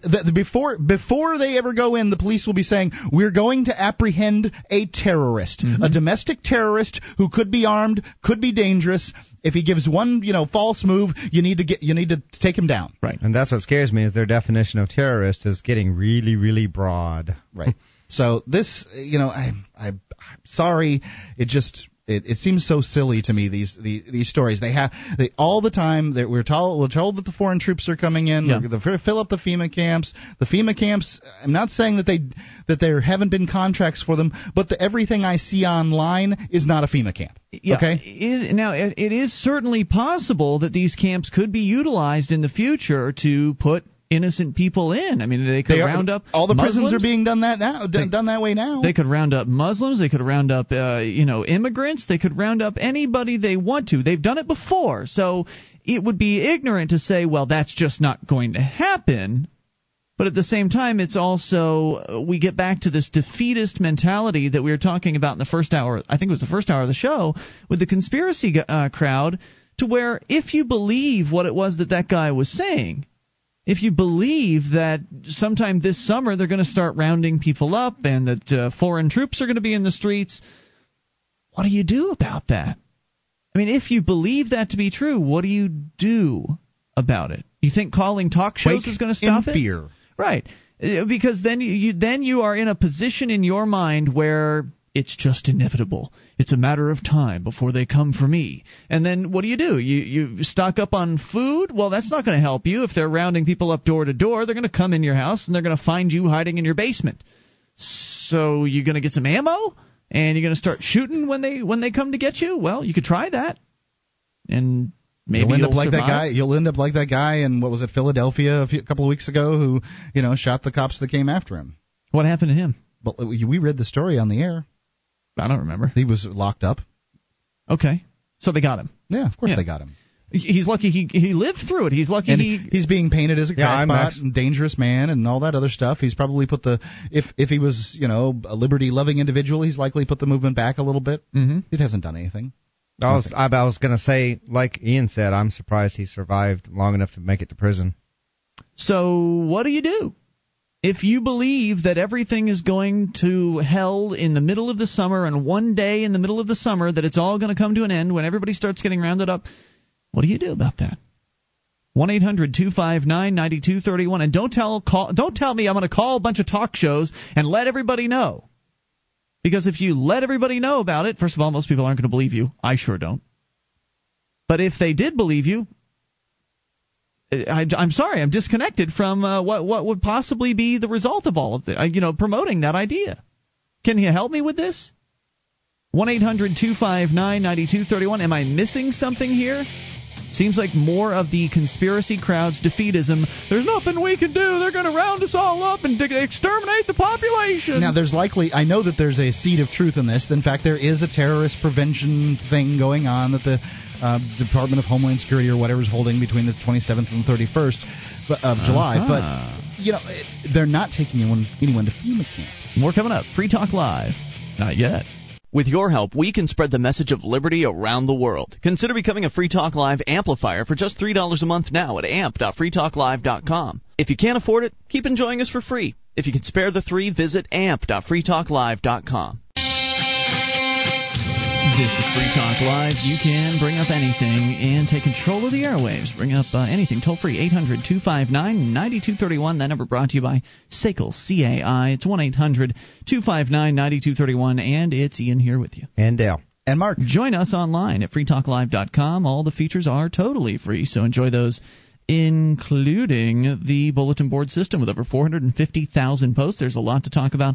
Serious issues to fun stuff. You'll find it all free at bbs.freetalklive.com. That's bbs.freetalklive.com. So we were talking with a gentleman a few moments ago who started painting a very scary picture. Alex in Virginia was saying he heard on another radio show that sometime this summer the federal government combined with the Canadian military was going to start rounding people up and putting them into internment camps. And so then, Mark, you apparently were sent something, and I was sent something as well from blogofbile.com talking about this National Level Exercise 2009, suggesting that this is perhaps what the caller earlier was talking about. We couldn't find out for sure because he hung up. But it says here on the FEMA website that the National Level Exercise 2009 is scheduled for July 27th, so not June. I thought he said June, but we have an extra month. Yeah. It says that there'll be the first major exercise conducted by the U.S. government that will focus exclusively on terrorism prevention and protection as opposed to incident response and recovery. And so then they go on to blather on about all of the things that they're going to do. And they basically, essentially, they simulate terrorist attacks, and they try to respond in the way that they think they would respond. And as we've said, they've done things like this in the past. There was a National Level Exercise 2008. I Googled it. It did happen, and I don't recall any reports of people going missing in mass occurrences back then. But you see the media's in on it. Oh, right. But see, that's where this rabbit hole goes. Is you get this paranoia that you're not being told even what the truth is, and you're probably not being told what the truth is. But come on, really? People are going missing in the United States, by the hundreds. They're being swept up and put into camps that we can't identify, can't find. Well, don't you think that if they're going to sweep somebody up and put them into a camp, there'd be, a reason for it, like targeting dissidents? And don't you think their family would make some noise? Yeah, if they did this in 2008, why didn't their families make some noise? The way they'll do it is they'll hide people in plain sight. They'll just come up. They'll just legitimize what they're doing. That's how they get away with everything. Is they just wait? Who will legitimize? I'm sorry. If the government starts locking people up in droves, it'll be because they'll be painted as terrorists and child pornographers, whatever. So what you're saying is they won't do it in secret. They'll put out a press release and say the government rounded up 2,000 suspected terrorists today. And everyone will cheer them on because they'll be convinced that it was for a good reason and they're keeping us safe and it's absolutely necessary, and that's how they'll do it. It won't be like that. It won't be secretive. And I'm sure that every person who's for this war on terror, and they are legioned out there. Obviously, they want the United States to be safe and all that stuff. Cheered last week when they, I believe it was in Great Britain, caught those 9 terrorists. They were swept up by the government. Well, they released them all before yesterday because they didn't have a shred of evidence. It was all made up. That's nice that they released them. They didn't put them in a camp. Right? Well, it's true, but they won't even hear that news. I just said it, and they won't hear what I said. Yeah. Because the blinders are on and the earmuffs are over. And the rose-colored glasses. Just can't tell. If you haven't seen Dale's cartoons yet, head over to anarchyinyourhead.com. And is the rose-colored glass? That's one of the more, a couple of them actually, two of the more recent. The third cartoons. one is tonight when I get back. Cool. All right, when I get back and finish it, yeah. So you can find out about that over at anarchyinyourhead.com. Plus, get some great commentary as well. All right, well, so the paranoia just continues to abound within the conspiracy fringer community, and of course they all believe that everything is it's unstoppable, that inevitably we're all going to be rounded up, put into camps, gassed, whatever it is that they believe. And if that's what you believe, then I feel kind of sorry for you. Because it's such a defeatist mentality. Who wants to live like that? Why don't you just go ahead and kill yourself? I mean, if you believe they're going to put you in a camp, you might as well put a bullet in your head. Because what do you have to live for? If all you have to live for is just to live out the next few months before they come and get you, that's no life. It seems like such a distraction anyway, because the bad things they're doing it right in front of our faces. They're just overt about it now. Sure, all the tyranny it's easy to see. Yeah. And like you said, they don't have to bring in foreign troops to sweep up Americans. They'll pick up the ones that they want to pick up, and they'll pick them up piece by piece, and relatively quickly. They'll call them terrorists, and you won't be able to. They won't get trials, and there'll be a story spun in front of the media, and everyone will buy into it, and they'll just go on. Speaking of stories, we'll change gears here. CNNMoney.com reporting on strip malls, neighborhood centers, and regional malls. They've been losing stores at the fastest pace in at least a decade, as the spending slump forces retailers to trim down to stay afloat. According to a real estate industry report, the consequence for consumers, fewer stores in which to shop and less product choice. In just the first quarter of 2009, these numbers are pretty amazing. In the first quarter of this year, retail tenants at these centers have vacated 8.7 million square feet of commercial space, according to the latest reports from New York-based real estate research firm Rice. Now, that number exceeds the 8.6 million square feet of retail space that was vacated in all of 2008. So in the first quarter of 2009, 8.7 million square feet of retail space vacated. People going out of business, closing down shop, saying, this is it, we can't take it in this economy anymore, we're done. Compared to last year through the whole year where 8.6 million square feet was vacated. So in one quarter, you've had more vacation, more businesses quitting and throwing in the towel and closing down shop in these strip malls, and they're saying strip malls, neighborhood centers, and regional malls. In these shopping areas, more have closed within this first quarter of this year than all of last year combined. That's pretty big. That number actually, Rice's report shows that the store vacancy rates at malls rose 9.5% in the first quarter, outpacing the 8.9% vacancy rate registered in all of 2008, marking the largest single quarter jump in vacancies since Rice began publishing quarterly figures in 1999. Jeez. And there's a teeny little mall thing here in Keene where we do the show from here in New Hampshire. And, of course, New Hampshire is known as one of the better economies in the Northeast. But even there, you can see the vacancies. I mean, I haven't been through there recently. Are you talking about the Cinerikeen? I'm sorry, I was thinking of the Colony Mill. The Colony Mill. It's a teeny mall. Right. Yes. I say it qualifies as a mall because it has a food court and public bathrooms. I concur. But some would disagree. Some would say it's too small to be a mall. But anyway, it is an indoor enclosed shopping center. It's a mall. That's air conditioned with a variety of different stores. But you can see the empty stores are pretty obvious there, and it's kind of sad to look at that. And if the trend continues, if they've had that many people close down shop in just this first quarter alone, what's coming next? Usually these things it's almost like a domino effect. Well, right, because the businesses aren't making the money that they used to. They're not getting their bills paid, so they go out of business. These are human beings who have basically lost their jobs. People lose their jobs. Think of the businesses who were getting business from those businesses, because they're all services. A lot of them are using services of other businesses and things like that. So those people get fired from their jobs. Now they've probably already been cutting back anyway because it's times are tough out there, and so now they've got no job, and so they got to cut back even further, which means they're not spending in the economy, which affects the businesses that are still existing, meaning it's tougher for them to do business. And so you're right, Dale. It is it's a cause and effect that continues to have more effects down the line. Let's go to your phone calls. 800-259-9231. We've got Frank in New York. Frank, you're on Free Talk Live. Hey, guys. Listen, I don't like that attitude about, put a bullet in your head, you have nothing to live for. Listen, what would have happened to Solzhenitsyn had he taken that advice when Stalin put him in the Gulag? I mean, he turned out to be one of the greatest writers, a witness to history. Oh, I don't think it was advice. You've got to look at this as an adventure. We'll bring you back here. Hang on, 800-259-9231. I wasn't suggesting it for most people. I was suggesting it for the people that believe they have nothing to live for, the people that believe that, life as we know it is coming to an end and it's all terrible, the outlook is bleak. If you believe the outlook is bleak, then why continue? More coming up. We'll bring Frank back and take your calls as well. Free Talk Live.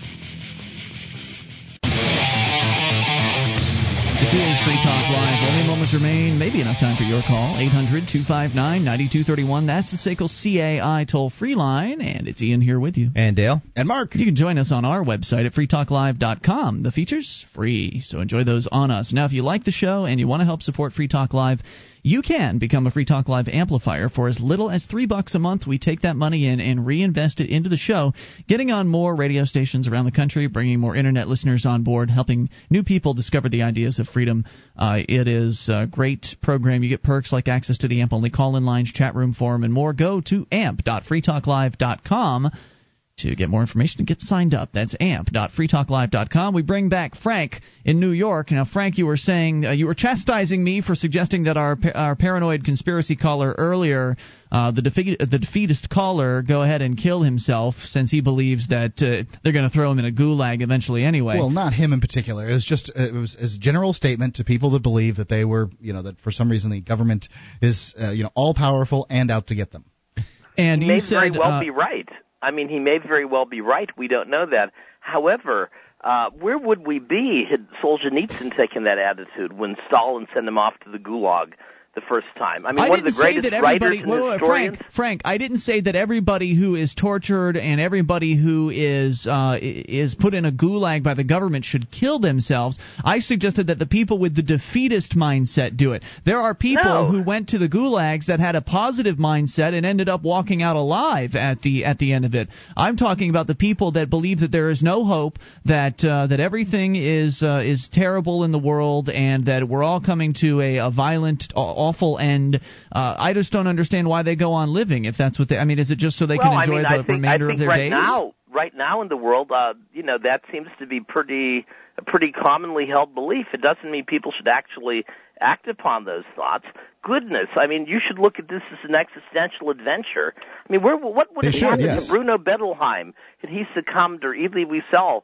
I don't even know who that is, but I agree with you, Frank. He survived and gave the world amazing literature and knowledge. I agree with you, Frank. I'm not I agree with you, and I thank you for correcting me on this. And maybe I was being a little too negative. Maybe I should have encouraged him to be positive. But I guess when I hear the incessant defeatism of these the fringers, for lack of a better term, when I hear the incessant defeatism, I just have to wonder why it is they bother continuing, because they don't have the positive view. They don't have the view of I'm going to get through this. They don't have maybe that will evolve. Maybe that will evolve as they experience these are very interesting times. I mean, quite frankly, many of these defeatists that you're talking about are very pragmatic, and they understand what's happening on a very basic level.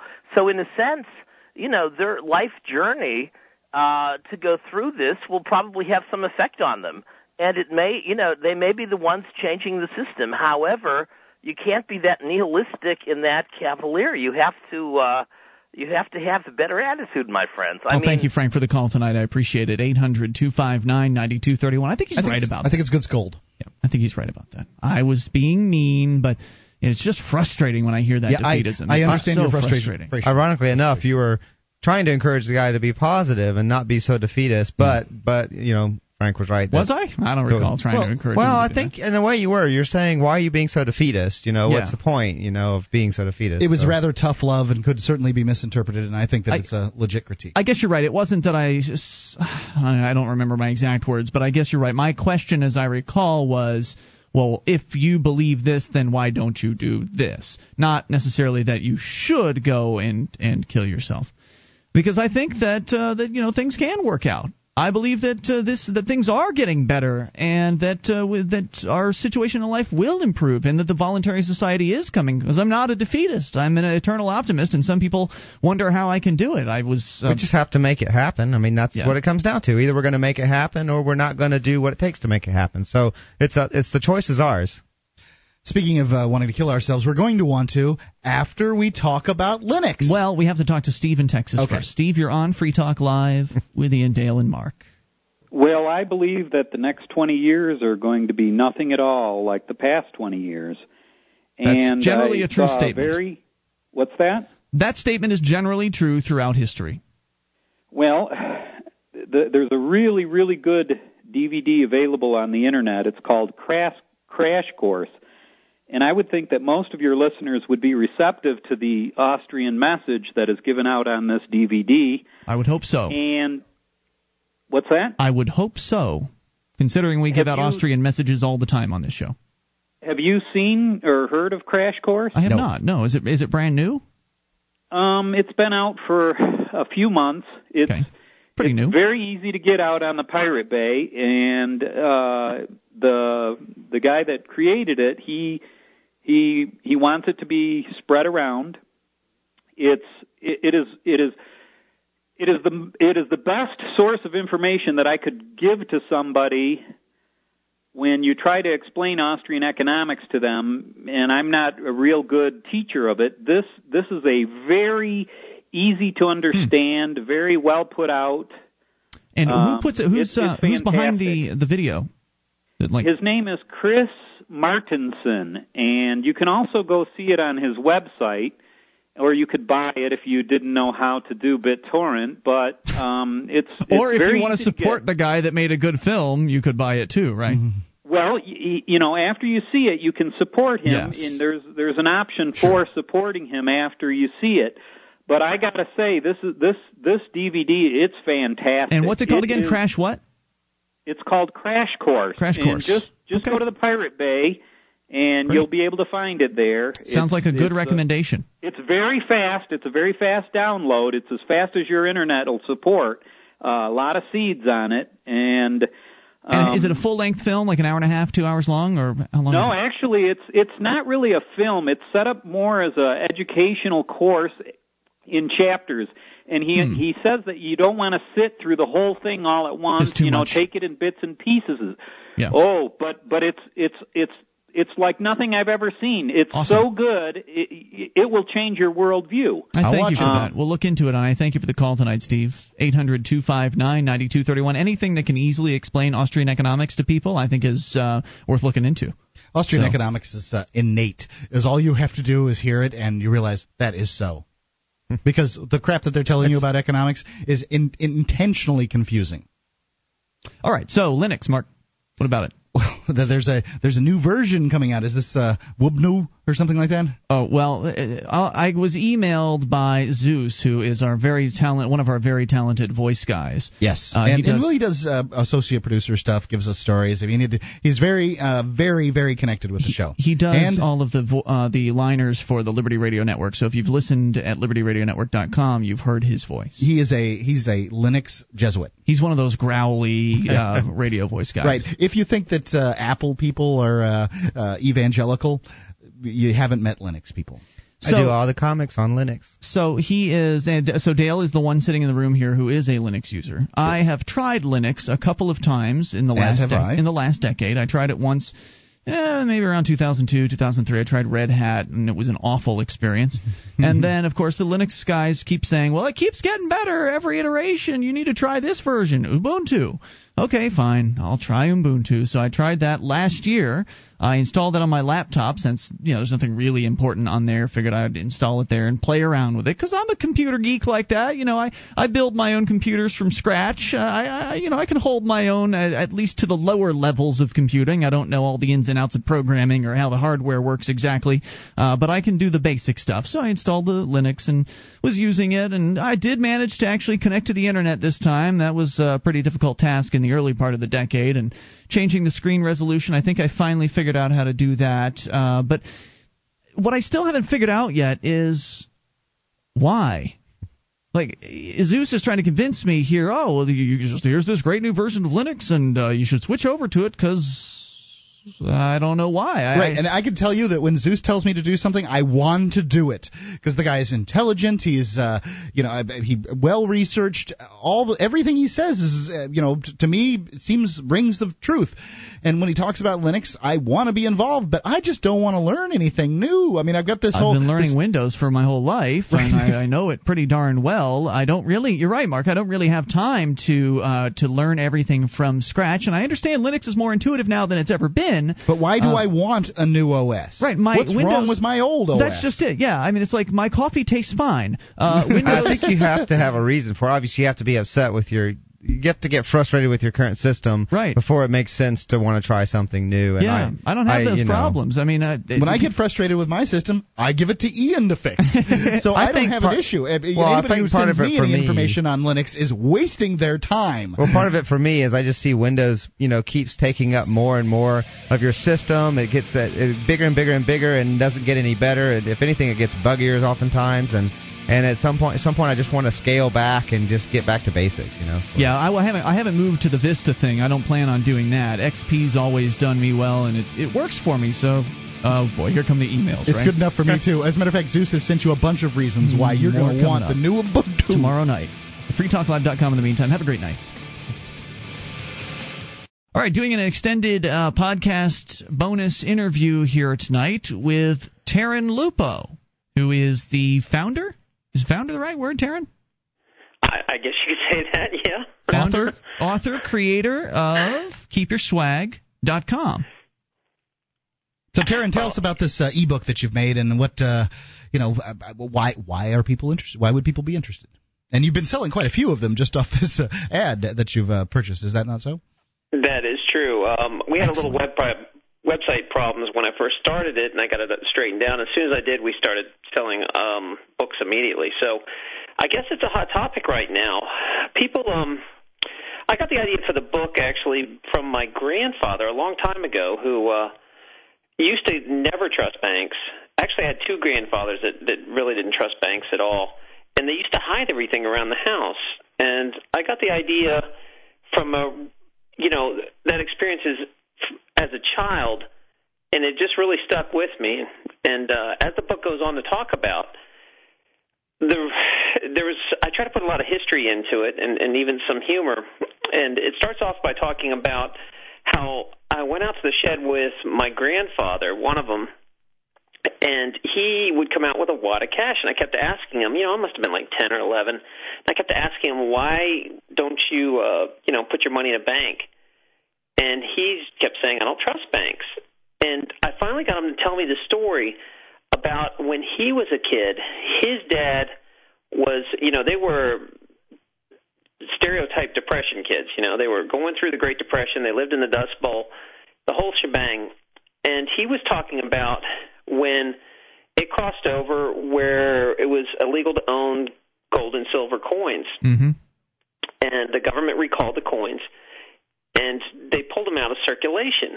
Well, the way they did that was they used the bank as their muscle. They made the banks basically overnight lock down security boxes so nobody could get their coins out, or any of their gold or silver bars or whatever they had. Anytime you wanted to open one of those, you had to have the bank actually had an officer there for a while that would observe you opening it, and then they would cash it out, whatever you had. Well, my great-grandfather didn't know this. They didn't, because it was just starting.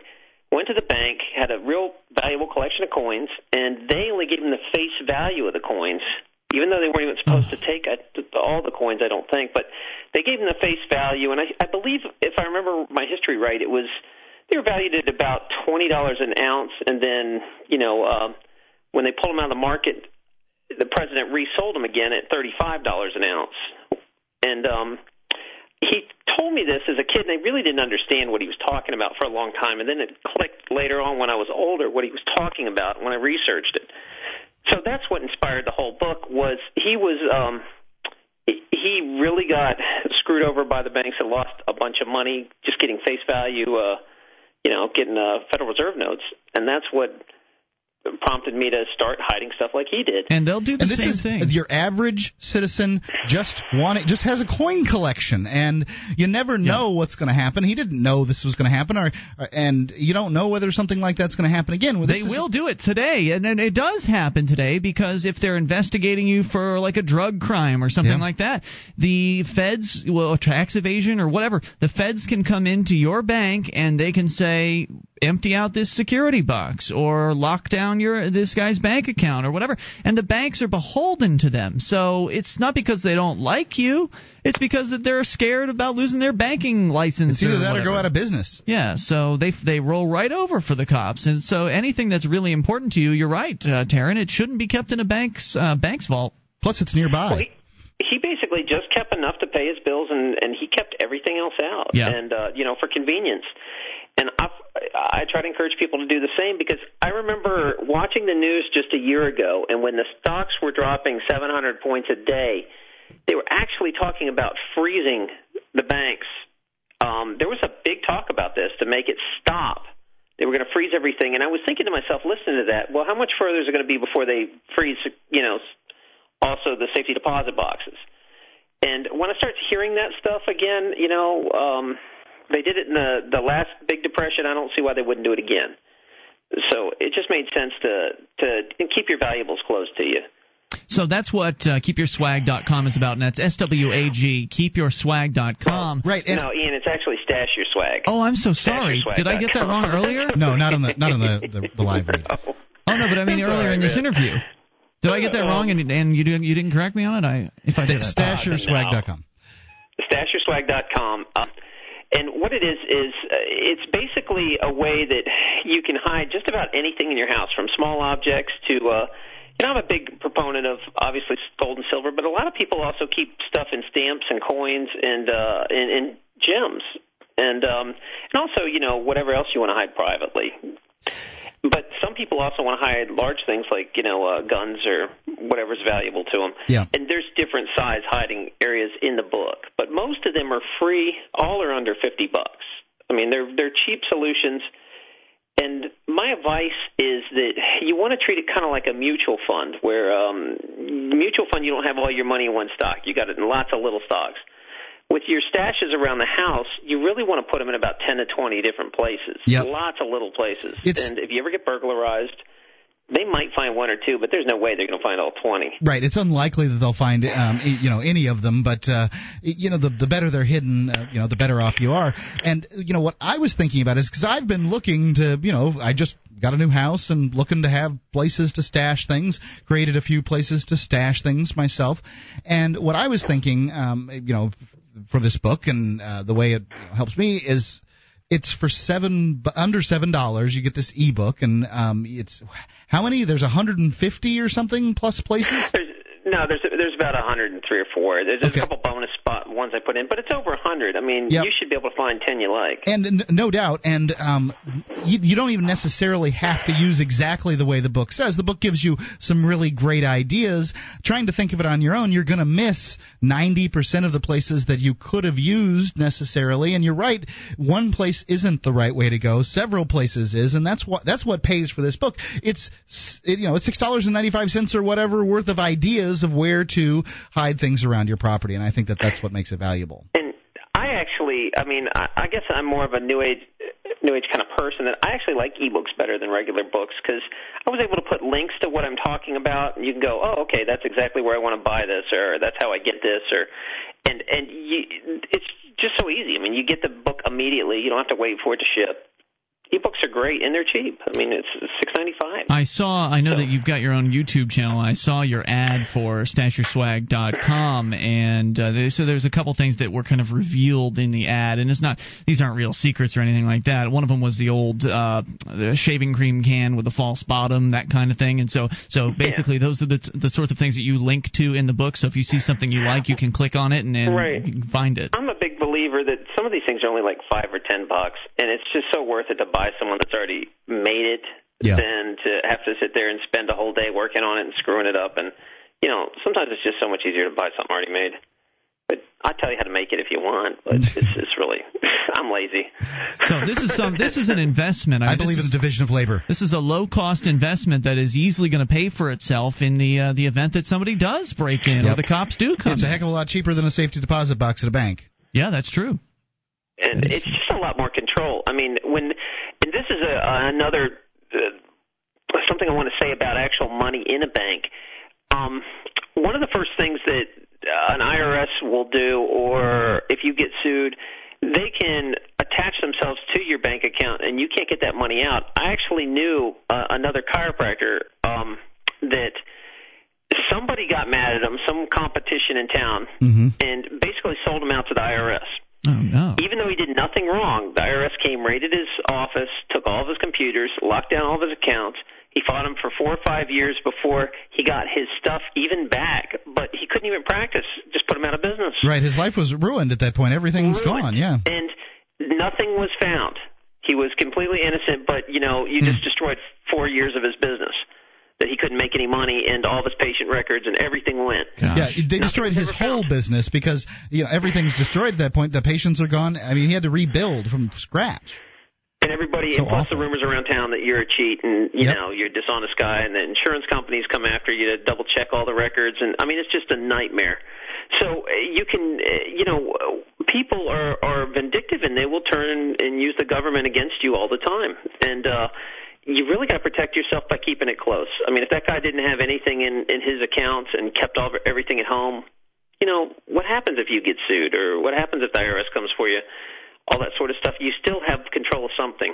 You don't get completely because this guy did nothing wrong. Nothing was found. Yep. Wow. And so many people think that it's not going to happen to me, and there's just so many examples of it very well could happen to you, and that's why it's good to have these things. Take precautions. StashYourSwag.com. What else do you want to share with us tonight, Taryn? Also, I took Dave Ridley's class on how to do your own news. I've kind of always wanted to do reports, but I never really knew how to do it, and I'm going to plug Dave Ridley's class because if you guys get a chance, it was probably the best $50 I ever spent. He taught me how to make videos, and I'm really enjoying that. So if any of you guys like Ridley's work and you would check out my reports, it's called Low Country Liberty Reports, LCLreport.com. Check them out. We also have, I also make stories and try to keep liberty-oriented news. Try to produce something about every day. Yeah, so if you get a chance to check that out, I don't know if you've seen any of them or not, but I've watched the I'm a subscriber actually. I watched the Gadsden flag one. I enjoyed that thoroughly. It was a history of the Gadsden flag and sort of its iterations, and they're 8-10 minutes long, something like that. There's another one on how America was built by beer parties, and I thought it was great. Yeah, I try to put something in interesting. it's not just strictly the news every day. I try to do some sort of stories or something fun because, us liberty activists, you really could get down in a dark hole and just negative all the time about, this is going on and this is going on. So I try to put a fun story in about every 2 or 3 stories. I think you don't want to live in that world where it's all negative. So you mentioned that you took Dave Ridley's class, of course, Ridley from RidleyReport.com. That means you were up here in New Hampshire, presumably. So are you a Free Stater? I did sign up for the Free State Project about 4 years ago, and unfortunately I have I have a terminal mother-in-law that I just can't, I'm taking care of her, and when she passes on, I'm there the next day, hopefully. So it's just, I don't want to be that guy that leaves her, by herself. Sure. So I have family obligations, but what I'm trying to do is, like at our Tea Party here, I went out and handed out Free State Project stuff. I went and talked to people about the Free State Project, so I figure I can still help, down here in Georgia and try to at least let people know about it. Yeah, that's great. I think you're a huge. You're a huge advocate for this Free State Project, for Free Talk Live. Also, you've supported Free Talk Live for years now, and that's. It's obvious to me that you're genuine in that respect. Well, it's great when you're supporting the show and you've got a great product as well. StashYourSwag.com. I got the website right this time. StashYourSwag.com. I appreciate that, fellas. Thank Very you. Good. All right, Taryn, anything else? I think that's it. I love the show, obviously. I've been listening to it for years, and I do want to talk to, make a plug that the advertising with you guys does work. Yeah, Every time I've advertised, I've done well. Thank you for that. Before you go on, I want to talk about making an ebook in general. Okay. You said that it's really been working out well for you, that you made one in the past. How long ago? About 2 to 3 years ago, but I haven't done a thing with it. It's just been sitting up on it's more of a comic book, a comedy book, but it's not really a Liberty book. Well, it's but you've been getting selling a few of these now and then, and they're like little annuities. I sell about maybe 2 to 3 a day. Some days I sell more, but it's maybe $20 a day. But I haven't done a thing in 3 years. They just keep selling. So yeah, you don't have much overhead, I imagine, right? It's all digital. None.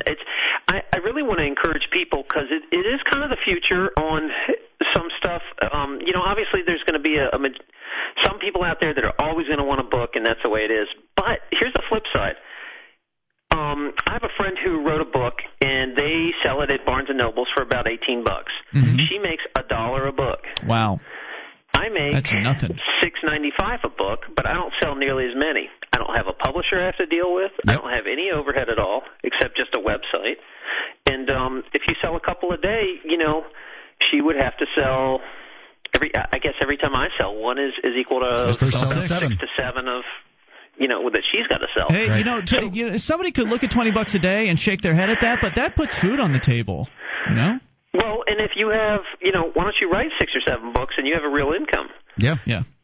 And and it's something, a lot of Liberty activists are very tech savvy. I don't know what it is, but most of the guys I talk to are some sort of computer programmers or web designers. And most Liberty-oriented people really don't, I hate to say this, they're not the best employees. They're more bosses. They're more go-getters that we really got to kind of work for themselves to be happy. And I really want to encourage people to, start writing books. That was true for me. I could not. If you could write a couple books, you don't have to work for someone and have to deal with all the BS, because you really can't be free when you work for other people. That's true. Yep. I love encouraging entrepreneurship, and I know that a lot of people that are stuck in jobs would like to find out ways to get out of that. Of course, what they need to do is think about ways that they can bring a unique product or service to the marketplace and offer it on their own, and how they can satisfy consumer demand. And that's just kind of the tricky part. Not everybody's cut out for writing books, but just trying to figure out what it is you love to do and how it is that you can satisfy people's demands with what you love to do and turn it into a profit somehow. I would like to see that I think the Liberty movement would really go well if people could be their own entrepreneurs, and I think the web's the easiest way to do it, honestly. Yeah, there's no doubt. Find a way to sell something on the web. Awesome. Well, Taryn, it's been good having you on the show. The website, StashYourSwag.com. That's StashYourSwag, S-W-A-G, StashYourSwag.com. And for less than $7, you can get the ebook that will tell you all kinds of interesting places to hide things. Yeah, and it gave me some ideas that I hadn't had previously, and so thank you for that. No, I appreciate you guys reading it. Thanks. Thank you, Taryn. Bye, guys. Have a good night. These are challenging times. Inflation, job security, political and financial uncertainty affect us all. Now more than ever, it's important to review your life insurance needs should something happen to you. Experts agree. Most families should have life insurance protection of 10 times their income. The great news is, life insurance rates have never been this low. When you call Termco, Gil Edwards will tell you how affordable term life insurance can be. Gil specializes in saving people money on top-rated term life insurance. Find out if you're paying too much or if you don't have enough. Ask about the new return of premium plans, which return your entire premium back to you after 20 or 30 years, tax-free, guaranteed. Your family's protected either way. Get the best coverage with Termco at the lowest possible rate. Call Termco for a free no-obligation quote. Call 800-493-7712. 800-493-7712. That's 800-493-7712.